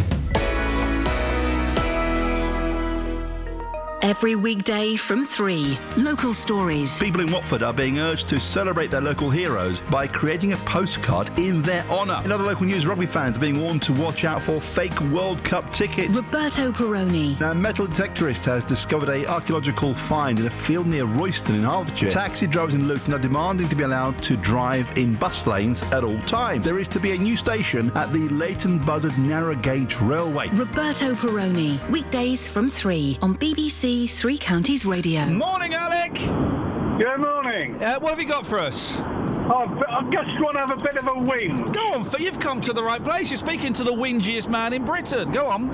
Right. Can anybody tell me why buses that pick children up to go to school at this time of the morning have to park in the middle of the road, blocking the road, when they've got plenty of room to park by the curb on both sides of the car they've stopped by? Now, going on from that, having approached the company involved, and to ask the same question, they just hung up on me. Oh no! Now, Alec, how did you ask the question? Did you ask it in the polite yet slightly grumpy way you're asking me, or were you a bit more aggressive? No, just as I asked you. They hung up on you, did they? Yeah. Oh, well, that's no good. Where about? No, maybe not, because we might work out. No, we don't want that one. We don't want that one. Well, how long does it slow you down for? Oh, only a couple of minutes. Enjoy it, Alec. Enjoy it. Look at it as a gift from the coach company to get a little bit zen, to find your inner peace. Not got the time. Alec, you get to listen to us more in the car. That's surely got to be a bonus, hasn't it? Well, I suppose so. Thank you very much indeed. You see, what I did there was I turned that frown, Justin, upside down. Very clever. Very clever indeed. I've got to say, the update on your shoes. Yes, my sexy shoes, yes. I mean, it looks like you're wearing a slip. Have you seen our new follower, by the way? No. Check out his other interests. What are they? Well, have a guess. Just if you're over the age of 18 and you're not shocked by adult images, then check Steve Timmer's other followers, people that he follows. He follows us, and very, very niche following as well. And one football team. But you two are the only men. Well, are we? I don't know. It's hard to tell from those pictures. Are they the Babe Station girls, mate? Yeah, I don't think they'd get work on Babe Station. Oh, even better then. Let's have a look. We posted a picture of you in slippers with no socks on. Excuse me, tassel loafers. Excuse me. Yep. Excuse me. We said, here's Justin Dealey, his choice of footwear. Retweet for Plum. Favourite for Icon. 18 favourites. Excellent. Including one from my sister. Number of retweets? 37. Can I just say, though? Yes, sir. Just have a look at those retweets and look at the people who have retweeted it. A lot of classy people there. No, that's all I'm going to say. Most people hidden by images of dogs and eggs and things like that. And then Guys, have you seen the picture of your nan wearing them? Have you seen that? Yes, I've seen that, yes. Yeah? Very funny. Very funny indeed, yeah? Okay. You all right? Yeah, fine, yeah, you. Great stuff. I mean, to be fair, I don't know how you'd wear them with socks without looking like Michael Jackson. Yeah, that's true. Guys, it's 2015, tassel loafers, no socks, skinny jeans. It's in fashion. If you can't handle that, mate, that's your problem, not mine. Mate, I've got to say, it's been really nice working with Matt Lockwood, hasn't it? Do you want to start putting together a Matt Lockwood memorial package now, just to save time on Monday? Stranger. No danger. There's certainly danger where you're going tomorrow night, my friend. I cannot already. I am laughing. I reckon we can get 2 hits. I reckon that's probably the lead. Yeah. We can get 2 hits out of that. Already I'm laughing. I can only imagine what that audio is going to sound like. It's going to sound awkward. It's going to sound so awkward. As you said, awkward to the power of a million. It's going to be wonderful. To use one of my favourite words, I think it's going to be chaos round there. And it really will be. It's next week's podcast is going to be recorded tomorrow night, basically. That's what's happening. Hang on a minute, Justin. We just took a call. Hang on a second. We just took a call about coaches, and Mark wants to call in about that as well. Morning, Mark. Good morning. How are you? I'm fine, thank you. Have you got beef with coaches? I have, unfortunately. I think when they got children in, I think it's a little bit more emotive, and I won't mention the name. But there are 2 schools, one in particular I go through on my way to the office, and regularly, because I have a high-def forward-facing camera in my vehicle, you can see them very, very, very clearly on their mobile phones, playing, having a sausage roll, having their breakfast. The kids in the back of the coach? No, very funny. The drivers in the front. The drivers are on there? And if you send the video file, as I did, to one of those companies, they never responded. And when I called them, they just denied all knowledge of it and said their drivers are professional. They don't do that. But they congregate as well in a certain small village through the high street after they stop drop the children off, and then they just block the road. They are appalling. Mark, professional coach, normal coach drivers, they're great, but these ones. The video footage you've got of the drivers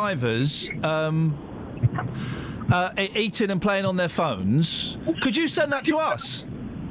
I could, but it's been overwritten now. But the next time I get it, I'll tell you what, it happens on a weekly basis. Right. I'll be more than happy to do it. Do you know what? Because we'd be interested in having a little look at that, Mark, and maybe, if the coach companies won't do anything, well, then maybe we should shout a little bit louder, because that is outrageous. Absolutely. It is outrageous. They also, because they're on their phones, they'll pull out between stationary traffic that's on the road, and then you've got this situation where everybody's going to start reversing because they just creep forward while they're on their phones. Drivers on their phones does Mark, listen, stay there. I'm going to pass you back to Catherine. She'll give you an email address. If you've seen... There's a story in it, just. I feel an investigation coming If you've seen coach drivers, particularly when they've got kids on the back, when it's taking them to school, eating and on their mobile phones... Get in touch with us. We'd like to know a little bit more. Now, Justin, we were compiling a list of films where people have blacked up, yellowed over or whited down. You've taken this to the streets. Yeah, I mean, White Chicks, one of my favourite films of all time. Do I sit there saying, oh, that's outrageous? There's 2 black men there who are now white girls. No, not at all. But I've taken this one to the streets. People blacking up, whiting up. Is it out of order? Are they offended? Here's what people had to say. We're talking about films this morning where people black up and they white up. Is there anything wrong with having a different colour on your skin for a film, for argument's sake? Definitely not. What do you think about people who get very upset about those sort of things? They're oversensitive. Chenga, you're a black female here this morning. If you saw somebody in a movie and they were blacked up for that role, would that annoy you? Would that offend you? Not straight away. I would need, to be honest, I would need to understand where they're going with it. Because I am realistic, because I have a great sense of humour. So first I would need to understand where they're going with it. Yeah. But after a while, if I realise it's a serious movie, then yeah, I would be very offended.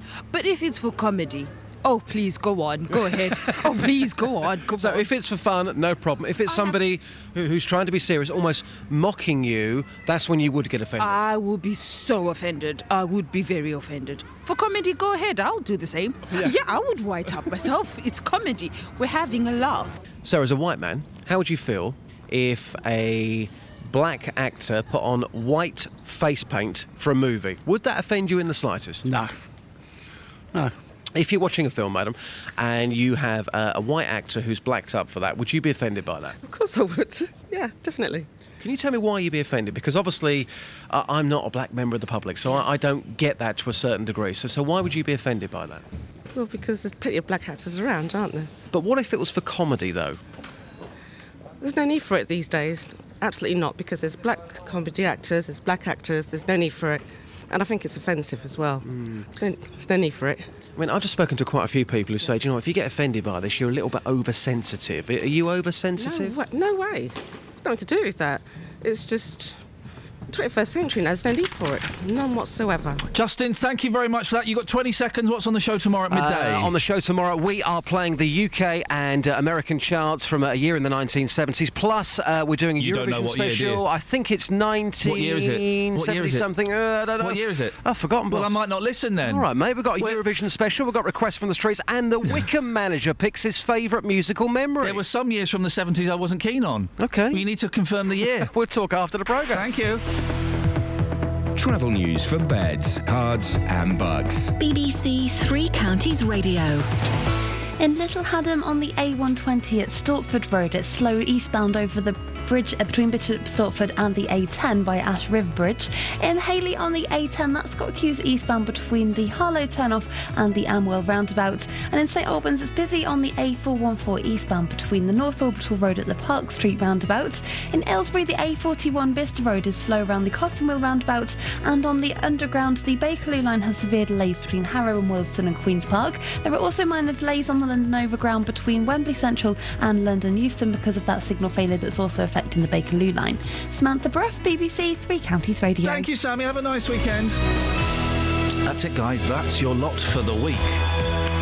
Don't forget you can download the new podcast. It'll be up in a couple of hours. We're about to record some bonus bits for it. Thank you, Catherine, Justin, Kelly, Scoins, Lockers. Until Monday at 6 from us. Ta-ta.